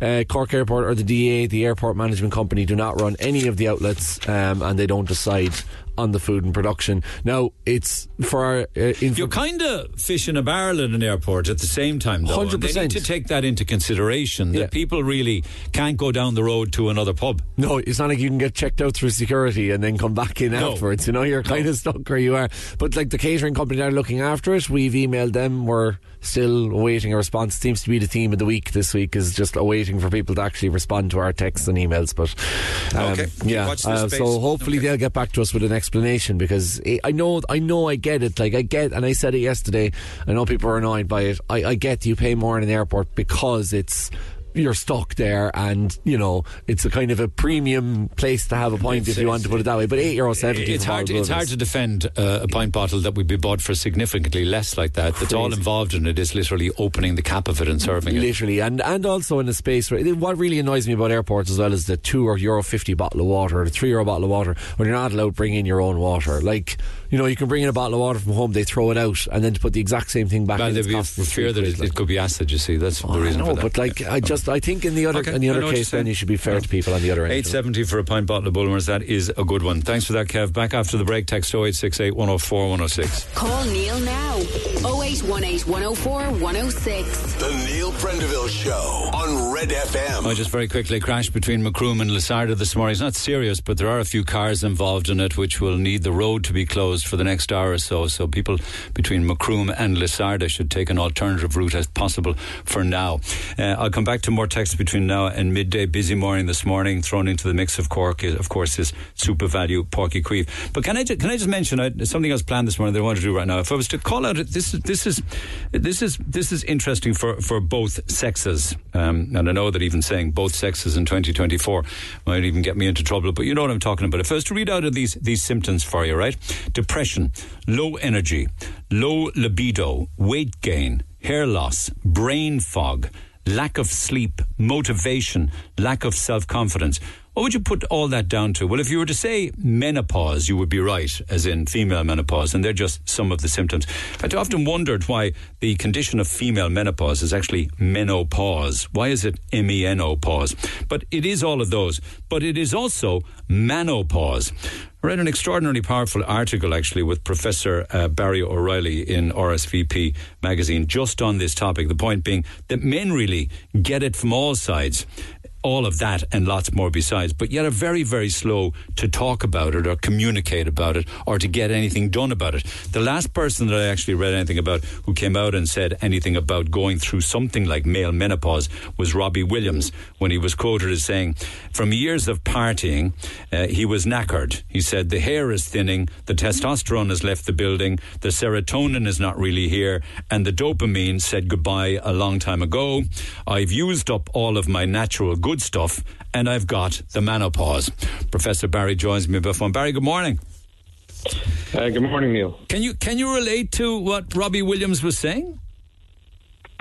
Yeah, absolutely, and that was one of the reasons that I'm kind of trying to bring a spotlight on this, is that I guess, you know, I'm an obstetrician gynecologist, and I've been dealing with women's health for many years, and obviously menopause has got the attention it rightly deserves, but you know, there are changes in men's lives, hormonal changes as well, that I think are responsible for a lot of the problems that you outlined at the beginning there. And certainly, I think it's very helpful for someone like Robbie Williams to come forward and bring this up, really, because it's a significant problem. From what age does it? Is there a typical decade or age when this happens with men? Well, I think that's part of the difficulty is with women's health and menopause, there's I suppose what we call an objective definition, in that their period stops so they know they're going through this, and you know the symptoms are aligned with that. Whereas with men, it's a very insidious onset. It's a very slow decrease every year. About 1% of your testosterone levels is diminished. So I think usually by around 50-year age group, similar to menopause, is when it really kicks in and these symptoms start becoming, quite a problem. But surely not all men. I'm well through my 40s now, and I'm even through my 50s, and none of that happened to me. Well, you know, it's interesting, but the parallels with women's health again are quite interesting, because menopause again can affect women in many different ways. So many women get through the menopause very easily without too many symptoms, but then the other, so there's a whole range. And I think it's quite similar with men. So some men obviously cope with drops in testosterone. And obviously not all men have testosterone drops to the same extent. But certainly it's a thing to bring to attention that, if you do feel these symptoms, then you should really go and seek help. Because what are men thinking when this happens? And let's say, just to pick a number, because you're quoted as saying, when men get to the age of 50, very often their whole life flashes before them because they're at the peak of their professional life at that time. And is it that they start to lose it, or what? No, I think it's interesting. I mean, this topic has been really big in the States now for about 15, 20 years, and are very slow to adopt things here. But it got me thinking, I suppose, talking to a number of my friends, and the culture that we have in Ireland is one whereby I think men don't talk about this type of thing as freely as they should. They obviously go to the pub and that type of thing and talk about football and Páirc Uí Chaoimh and whatever else. But things about how they feel and why is that? Energy. Why is it? I think it's a cultural thing in Ireland. It's very different. We are a stoic society. We put up with things. And I suppose why I wanted to bring it to attention is just for men to realise, well, and it has actually happened, talking to friends of mine, said, really, that's how I feel, and, is that what do you think's going on? So I think men need to come forward and talk more about this, and clearly with their partners as well, because menopause has got the attention it's got, and I think women are looking at their men who are aging, and they're just sitting there kind of vegetating on the couch and just no energy, low self-esteem. And women get the boost that they need through HRT, so why not address that issue with men? Yeah, it's it can be a kind of a crossroads in life as well, can't it? In the sense that, maybe you're going through all of those kind of symptoms and you're finding it really difficult to motivate yourself or to just get on with your life. And on top of that, do you start do men start questioning their life or their achievements? Their place in the workforce. Yeah. Were they as successful as they should have been? Do you know what I'm trying to say? I do, and I think that, there are lots of factors involved in this, but certainly, there is a change in both women and men when you get to that crossroads of 50 or whatever. As we pointed out in the article, men are kind of looking at themselves maybe having reached the pinnacle of their job or profession and saying, well, is this it? They're living in the home where their wife or partner is going through menopause symptoms. Their teenage kids are going through hormone angst. So you can imagine the chaos in that home. And is it leading to issues with regards to relationships? Peak age for divorce in Ireland apparently has been set at 53 years of age now. Is there a correlation here? Well, I think it's something that should be looked at, and that's, you can see how relationships could change in middle age for all the different factors that we've talked about. One thing we did touch on as well, so I think men, when they reach that certain age, they can see the younger generation coming, sprinting up behind them. In the workplace, is it? Yeah, that's one example. I think I touched on the point where, your parents dying, at that age, it's that protective layer of your parents' generation between you and death is gone as well. Is there a stronger break in the link, say, with parental death? With your mother or your father, or does it depend on the person? I think it's very much depends on the person, but I don't think anyone would deny the strong bond that mothers and sons have. So, again, anecdotally, I've seen how sons can be affected, at that age group when their mother passes on. It's just like it's a sudden gulf there. So if you throw that in with the mix of all the other things that we've talked about, and then the hormone changes of low self-esteem, confidence lacking, tiredness, lethargy, hair loss, depression, lack of libido, erectile dysfunction, all that type of thing has an effect on the relationship at home as well. But yet we don't often talk about men in that regard, so we don't. Well, exactly, and that's why we need to start talking about it. As I said, in the States, this has been well dealt with clinics like the Medical Man Cave in Denver. They've got multiple outlets there. So they talk about it there, but here we don't, and that was one of the points of bringing this article to RSVP, just so that women understand their men too and realise that, well, perhaps there's something wrong there as well that we need to pay attention to. This has absolutely no connection at all with, I don't know whether this is defined as being a clinical condition, the term midlife crisis, no?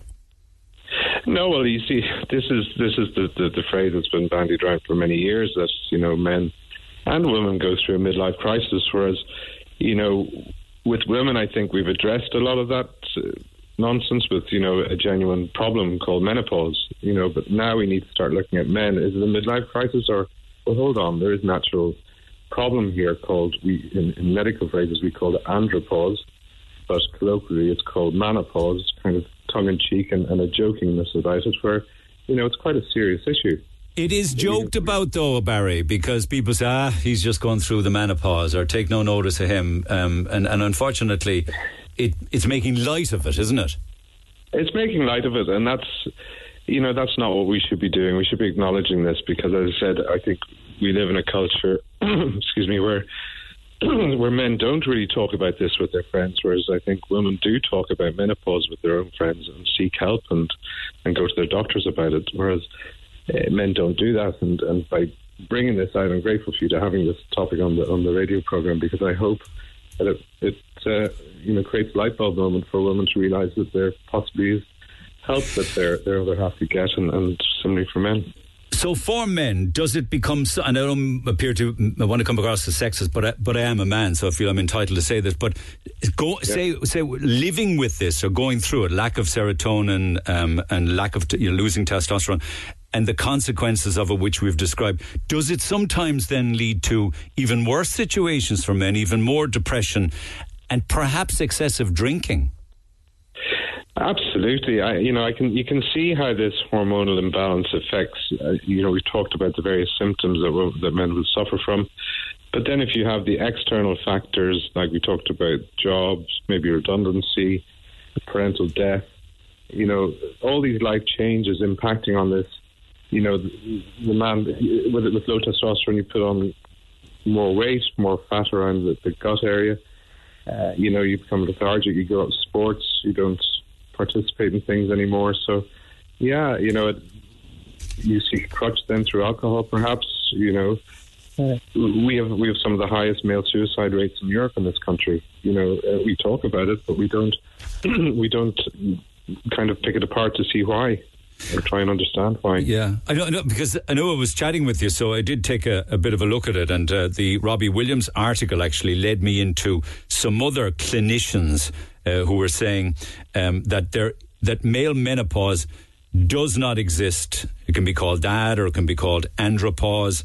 One said no. In men, there's no such clinical entity as menopause. Went on to say, it could be attributed to low testosterone, but it also could be vitamin deficiency, mineral deficiency. Even the HSE said that the term menopause is misleading. How would you respond to that? Yeah, well, I think, obviously everyone's entitled to their view, and, in medical circles, there's always debate about lots of different things. Menopause, the use of HRT, as you know, was very debatable, and we had the lost generation of women for 10, 15 years who weren't given HRT because of the medical opinions at the time that felt that it was dangerous. So, I think you have to kind of take a lot of these opinions, with tongue-in-cheek. There's no doubt there's an issue with low testosterone. We know that. There's very good medical evidence for this. The phrase andropause is a clinical definition associating symptoms with low testosterone levels. That's a fact and not debatable. The phrase menopause needs to be kind of debunked a bit, because, it's become that kind of cliched name, which we need to stand up and acknowledge this and get men talking about it in this country. As I said, in other countries throughout the world, it's a very serious issue. Well, I hope by the conversation that men who may have all of those symptoms, or a portion of them, would listen and say, oh my God, at least I now know that there's something can be done about it. I mean, Sean Ryder from the Happy Mondays, he'd be in his early 60s now. He went through exactly what I described Robbie Williams going through, but he ended up with a testosterone gel that he would never leave the house without. Talk to me about that. I think the first thing, that we're hoping to achieve through the interview today and through the article is to get men and women in this country talking about it and acknowledging there's an issue and going to seek help. So, for example, I'm one of the directors and founding director of Eimear Medical, which is for men and women about aging better and inner wellness, which is associated, obviously, you look well or good on the inside, you're good on the outside. So we're setting up a men's health clinic, and, it's very important to do this in a medical environment where full history examination, blood tests are done. You need baseline testosterone levels and other hormone tests and other markers in the blood that need to be done at the outset, and then you can start introducing hormone replacement, testosterone replacement through gels, for example, that Sean Ryder talked about, which is a fairly simple process. You get prescribed the gel and you just rub it on your upper arms and torso, and it's usually a couple of times a week, depending on what your testosterone levels are. And what effect does that have on you then, physically and emotionally? Well, I think, it has a fairly stark change. As he's outlined in his story, it's changed his life. So, if you do have very low testosterone levels, then the symptoms that we talked about at the outset there in terms of weight gain, tiredness, lethargy, reduced sleep, reduced bone density, muscle mass, hair loss, low mood, low libido, all of these things will gradually change and you'll feel a lot more energized. But, there could be other issues. So they would reverse, including, say, for instance, the erectile dysfunction? Sure. There are lots of facets, though, and medical problems that can be associated with erectile dysfunction, not just low testosterone, but certainly that one part would be addressed.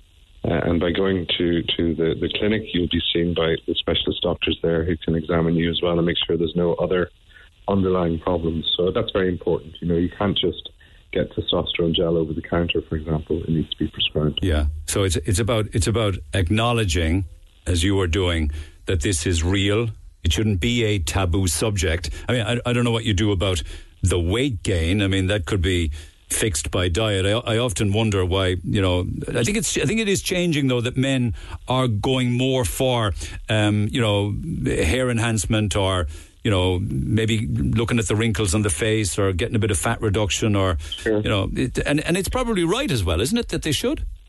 Yeah, even if one would term that as being cosmetic, there should be nothing wrong with that.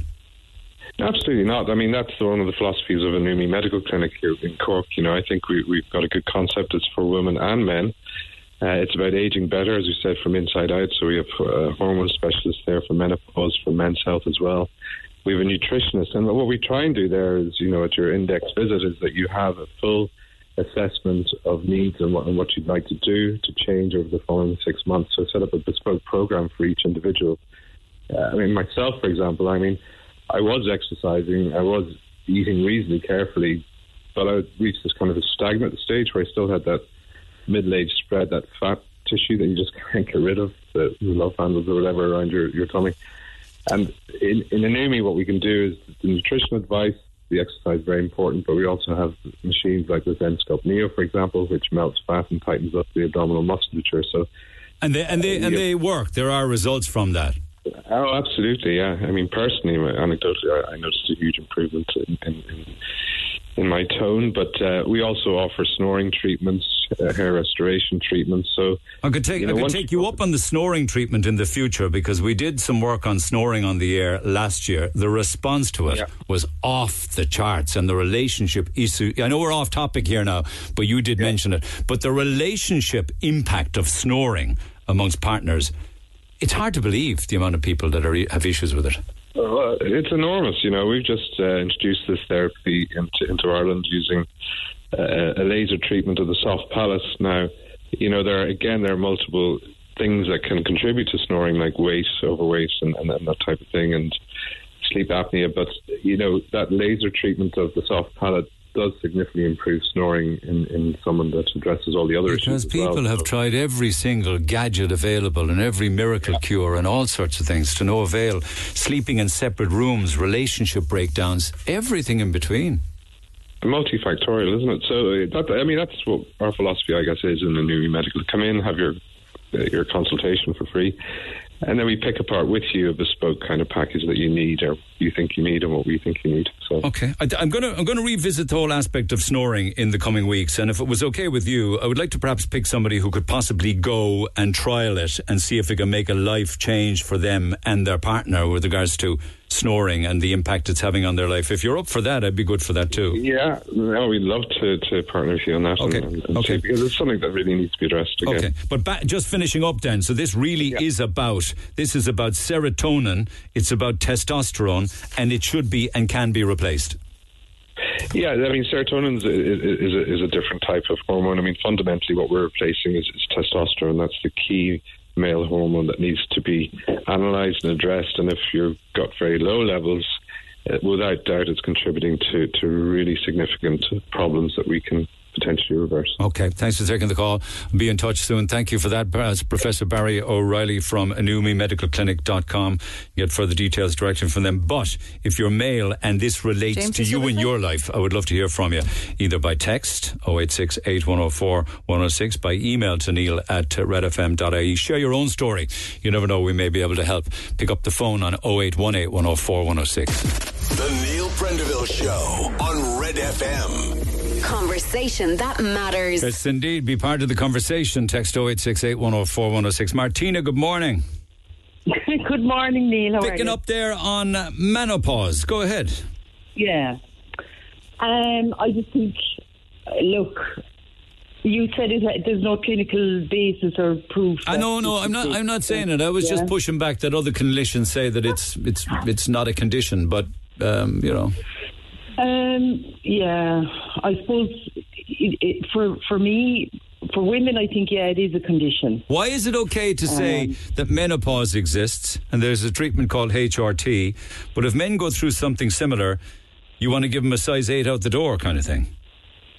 Yeah, I suppose sometimes we label things as, I mean, what I was hearing from that gentleman was he's going through what are called just time of life stuff, where you reach a point where you do realise your parents are going to pass away. That basically means you're next up. That's kind of okay. what, Okay, I'm with you. And that's very stark. You know, so I suppose menopause is something. I mean, men don't go through childbirth or monthly cycles or anything like that. So I question heavily the basis for a menopause theory. I think it's just a theory that's now being put on something that is normal time of life stuff, like your skin, you know, drying up, your hair falling out. Weight gain, brain fog, low libido kind of stuff. You say this is it may be inevitable, but like a lot more things now in 2024, it doesn't have to be that way anymore.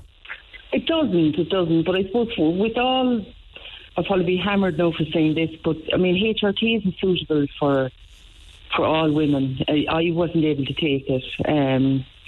So I just went through cold turkey. Mine started at 40 years of age. Yeah. So I'm finished. I'm out the other side. But, you know, it does. The brain fog he's talking about, I mean, that's, to me, what I went through was, we'll say I was supposed to meet somebody in such a town in West Cork, and I'd be in the wrong town. So, you know, what I'm saying is the reality of it and the perception of it are two completely different things. Well, you won't find me taking from menopause or a lack of estrogen or the need for HRT or the fact that it would have been termed the change of life, where I'm not for a moment denying that it is very impactful on women because it is a new chapter in their lives. So therefore, I can't understand why, say, you or others listening to this would roll your eyes up, and I'm not saying you are, but I'm sure, where I would be saying and I'm wondering why that would be, whereas I would be thinking as a man that somebody in a relationship with a man, it could be a woman in a relationship with a man in a relationship with a man, who sees that their partner is lacking motivation, very negative, lacking self-confidence, brain fog, putting on weight, can't get off the couch, wouldn't have a conversation with them about it and say, listen, that's fair enough. That's, I take all those points there. They're valid points. But I suppose I've seen the extreme of it as well, where people just do not accept that they're getting old, that, you know, you're dropping from fifth gear down to about second gear, and that's where you're going to stay. And, you know, I suppose that after a certain point, if there is something to help people short term, fine. It's when you see people relying on hormone replacement therapy and other means, then, like, they're not long term solutions. So at some point, whether you take the remedy or not, or if you do take the remedy, you're going to have to face it at some point that this is not a long-term solution. You can't just keep replacing hormones. I'm not a clinician. I wouldn't know anything about that. But if your testosterone's at 0 and you're 55 years of age, and you can get a gel to build up your testosterone to give you back energy, then I would say, well, why not? Like, I don't believe that somebody who's 55 years old should accept that they're getting old and they're going to get slower, or they're going to get fatter, or they're going to get more depressed. I think you could be an 80-year-old mind, right? Yeah. Or you could be in an 80-year-old body with a 50-year-old's mind. Absolutely. But I suppose, again, it's like, I think we need to, I suppose, again, I've seen the extremes where people just keep going and going and going, and they're like running around, you know, like a bull at a gate then, and they're 75 years of age, and I mean, look, you know, and I suppose, again, it raises the question between, you could have an absolute, you could have 0 testosterone, right? And a complete and utter feeling of worthlessness. You're fat, you have man boobs, your hair is going. And we're not allowed to have a conversation about that as men, that actually it doesn't have to be that way?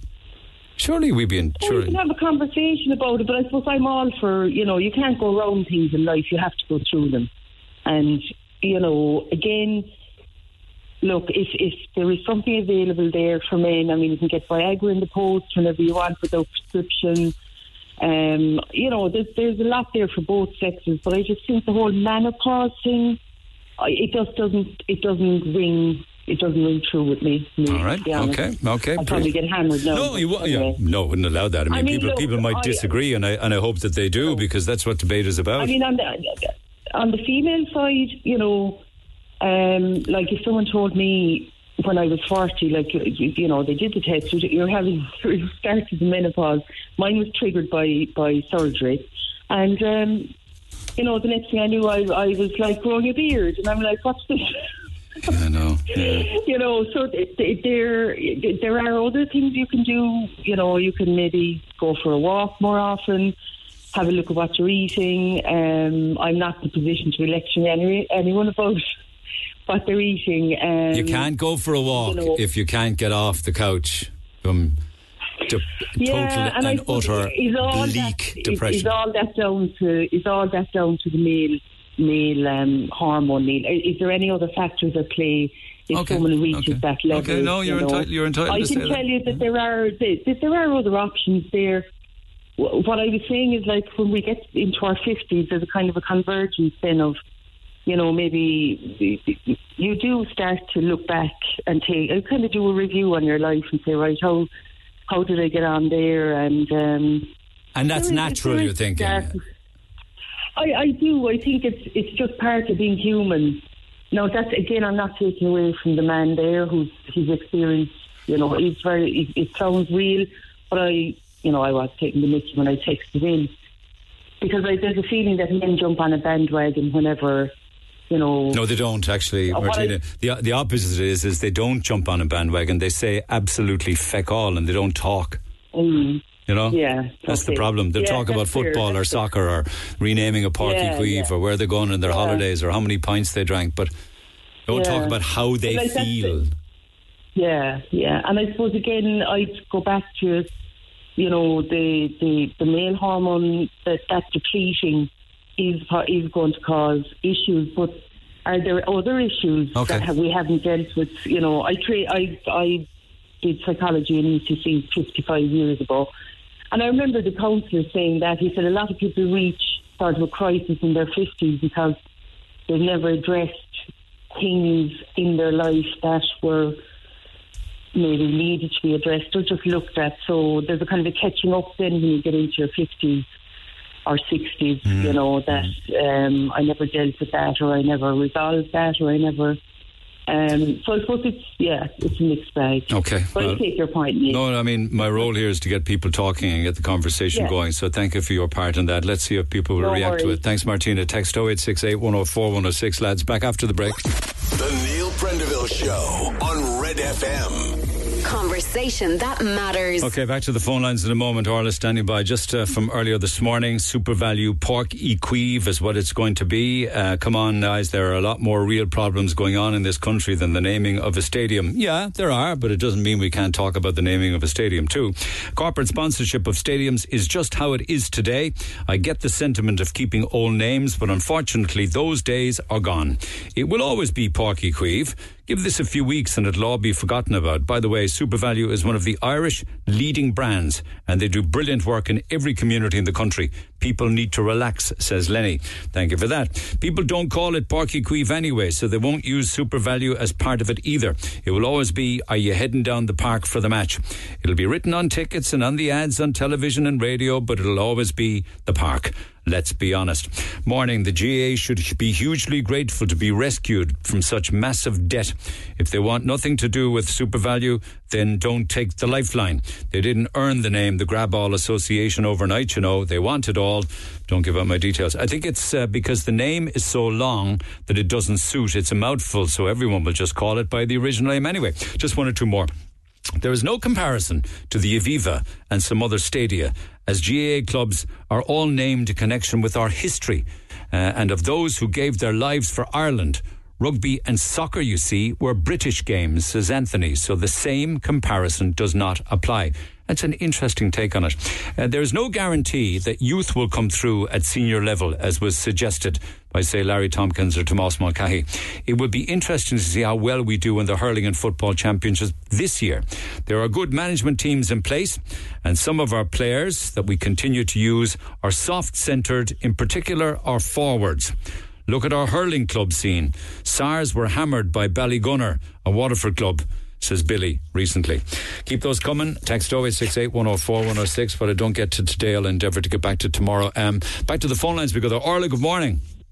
Morning, how are you? Oh, good. Now, Martina has had her view, and I think she's made it very plain and clear. Doesn't really see anything here with regards to men or men's conditions. Your thoughts? Yeah, I think they definitely do go through that, and you know the same men and women are both going through those as an aging population. But I'd say, like, certainly men do go through it, and like you mentioned about mental health problems and all of that, that could be tied down to that, you know. And I also think, and I only touched on it, that unfortunately that for men then perhaps who are going through it, they use alcohol as too much of a crutch then and make it worse. Yeah, and that's true. It's true for women as well. Like, they do the same thing, you know what I mean? So it's definitely for both. And I just think, like, that, yeah, men do go through those changes. They're changing in life and aging also. And if they are presenting with those symptoms, why shouldn't they be helped as well? You know, it's just, I hate that everyone just still separates it as, like, men and women. Like, just treat, you know, we're all aging together, and if those symptoms are similar in both men and women, just treat us together. But some might say, wait a second, you can't be messing with nature like this. If testosterone is supposed to decrease and deplete, that is the natural order of things. But why is it though? Why shouldn't you live a fulfilled life, like, for your entire life? Like, we're like, the last census in Ireland showed an aging population of people living over the age of 80. Why should they feel like crippled or that they can't get out of their houses because they don't have the energy, when they can simply be replaced by a gel that can give them more energy and improve their quality of life? Are you talking from experience? Well, I've just done a lot of research on it because I've just started my own HRT, but I've only started with estrogen. So I'm only 41, but I'm just starting with gel and stuff like that. But testosterone is also prescribed for women on HRT. So that can be prescribed when you start to present symptoms like that. So, like, if you're introducing, I'm starting very, very low dose because I'm only perimenopause. It's due to surgical intervention, so I've had a hysterectomy, but I've kept my ovaries. But I'm symptomatic of perimenopause, so I went to my GP and he prescribed the low dose gels, which is what I'm on at the moment. So, is that the low dose gel that we talk about for men? Then? Yeah. Oh, no, that's the tested gel, so that's testosterone. I haven't started testosterone. I'm only introducing... So there's 3 hormones for estrogen, progesterone, and testosterone, but women produce testosterone as well, even though it's a male hormone. And it's quite high in our 20s, but then starts to deplete. So it's the first hormone to exit the building as such for women. But what of the testosterone gel? Will you use that? I will introduce that if my symptoms don't improve with the estrogen gel. And would that be the testosterone gel, I'm saying, that would be, say, given by Professor Barry, for instance, to men? Yeah, but it's off license for women, so I'll have to pay privately for that. So it's only licensed for men, but menopause specialists and menopause clinics are prescribing testosterone for women. One of the reasons why men don't talk is because they feel if they were to talk about depression or low energy or low libido, low interest in sex, erectile dysfunction, weight gain, hair loss, brain fog, lack of self-confidence, motivation, they feel that people would think they're just whinging wimps. Maybe, but they think that of women already. No. I mean, don't include me in that one. I mean, go on. No. But I mean, if you present a doctor like that as well, like that's dismissed a lot of times, and you'll be put on antidepressants. But I'm not talking about presenting to a doctor. I'm talking about having conversations with your partner or your pals or other men in the workplace. It would be awkward. It would be harder. Yeah, it would be awkward. It would be awkward. There would be.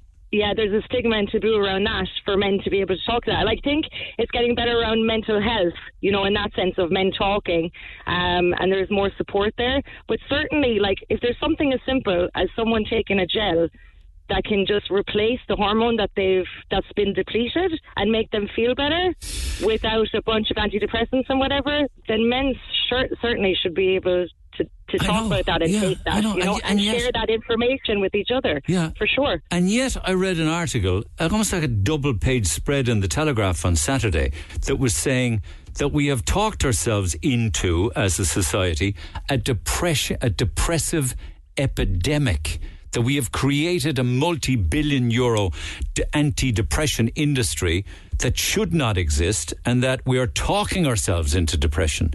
And we're talking ourselves into, quality of life issues or, mental health problems that really aren't mental health problems at all. They're just tough life. Yeah, there's like Dr. or Professor Barry was saying, it's a multifactorial thing. So if you're trying to watch all of the things that are happening in your life, like if you've no trauma and you've nothing major going on or anything, but you still feel like depressive, then is it a physical thing? Like, because you have to factor in, like... No, it's in the article, but what the article was probably trying to say was that we analyse everything now to the nth degree, and I worry about the younger generations who really overly analyse everything. They use words like stress and anxiety when those words don't fit. They don't fit how they're feeling at all. No, and I think people, like you said, like overcomplicated. It's overthought. Like that article said, everything is a worry or a stress or anxiety or everything, and that's not, that was never there before. You know what I mean? Well, my worry is that it diminishes those that really do have depressive issues. And have actual mental health problems. Yeah, certainly. Okay, well, listen, good luck with your treatment anyway. Do stay in touch, and thanks for being part of the conversation. Text 0868 104 106. We'll come back to this in the morning. It would be good to talk on this one, particularly if you're male. You don't necessarily have to come on the air, but you can certainly share how you're feeling by email, I'm sure, to neil@redfm.ie or text 0868 104 106. Can I love you and leave you on a few texts from earlier on this morning? I'm heavily and my apologies. What was that? There's a couple of people that I won't get to this morning, so I'd be obliged if they could chat tomorrow instead. Thank you.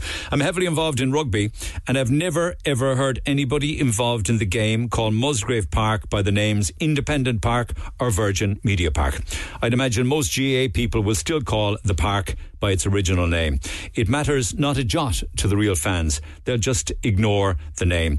I suppose there's some truth in that. I still refer to Musgrave Park as Musgrave Park. I had got into the swing of starting to call it Independent Park, and then they went and changed it to Virgin Media Park. Anyway, listening to these sad, boring people jumping up and down, complaining and throwing their toys out of the pram while the country is turning into an absolute kip. People should get a life. One final one on this. Great stories on the old GAA people this morning. For those who remember Christy Ring's friend and hurler, the late, great Matty Foohey from Carricktool, who lived in Ballinlough. His wife Dimpna passed away just before Christmas, for those who knew them, says Finbar O'Brien in Riverstown and SARS GAA. What was it that Christy Ring used to say? Keep your eye on the ball, even when it's in the ref's pocket. There's all that and lots more besides. We'll pick up on the conversation in the morning. Text 0868 104 106. Have a good day. I'll see you tomorrow. When Cork talks, Cork people blow my mind. They talk to Neil Prendeville on Red FM.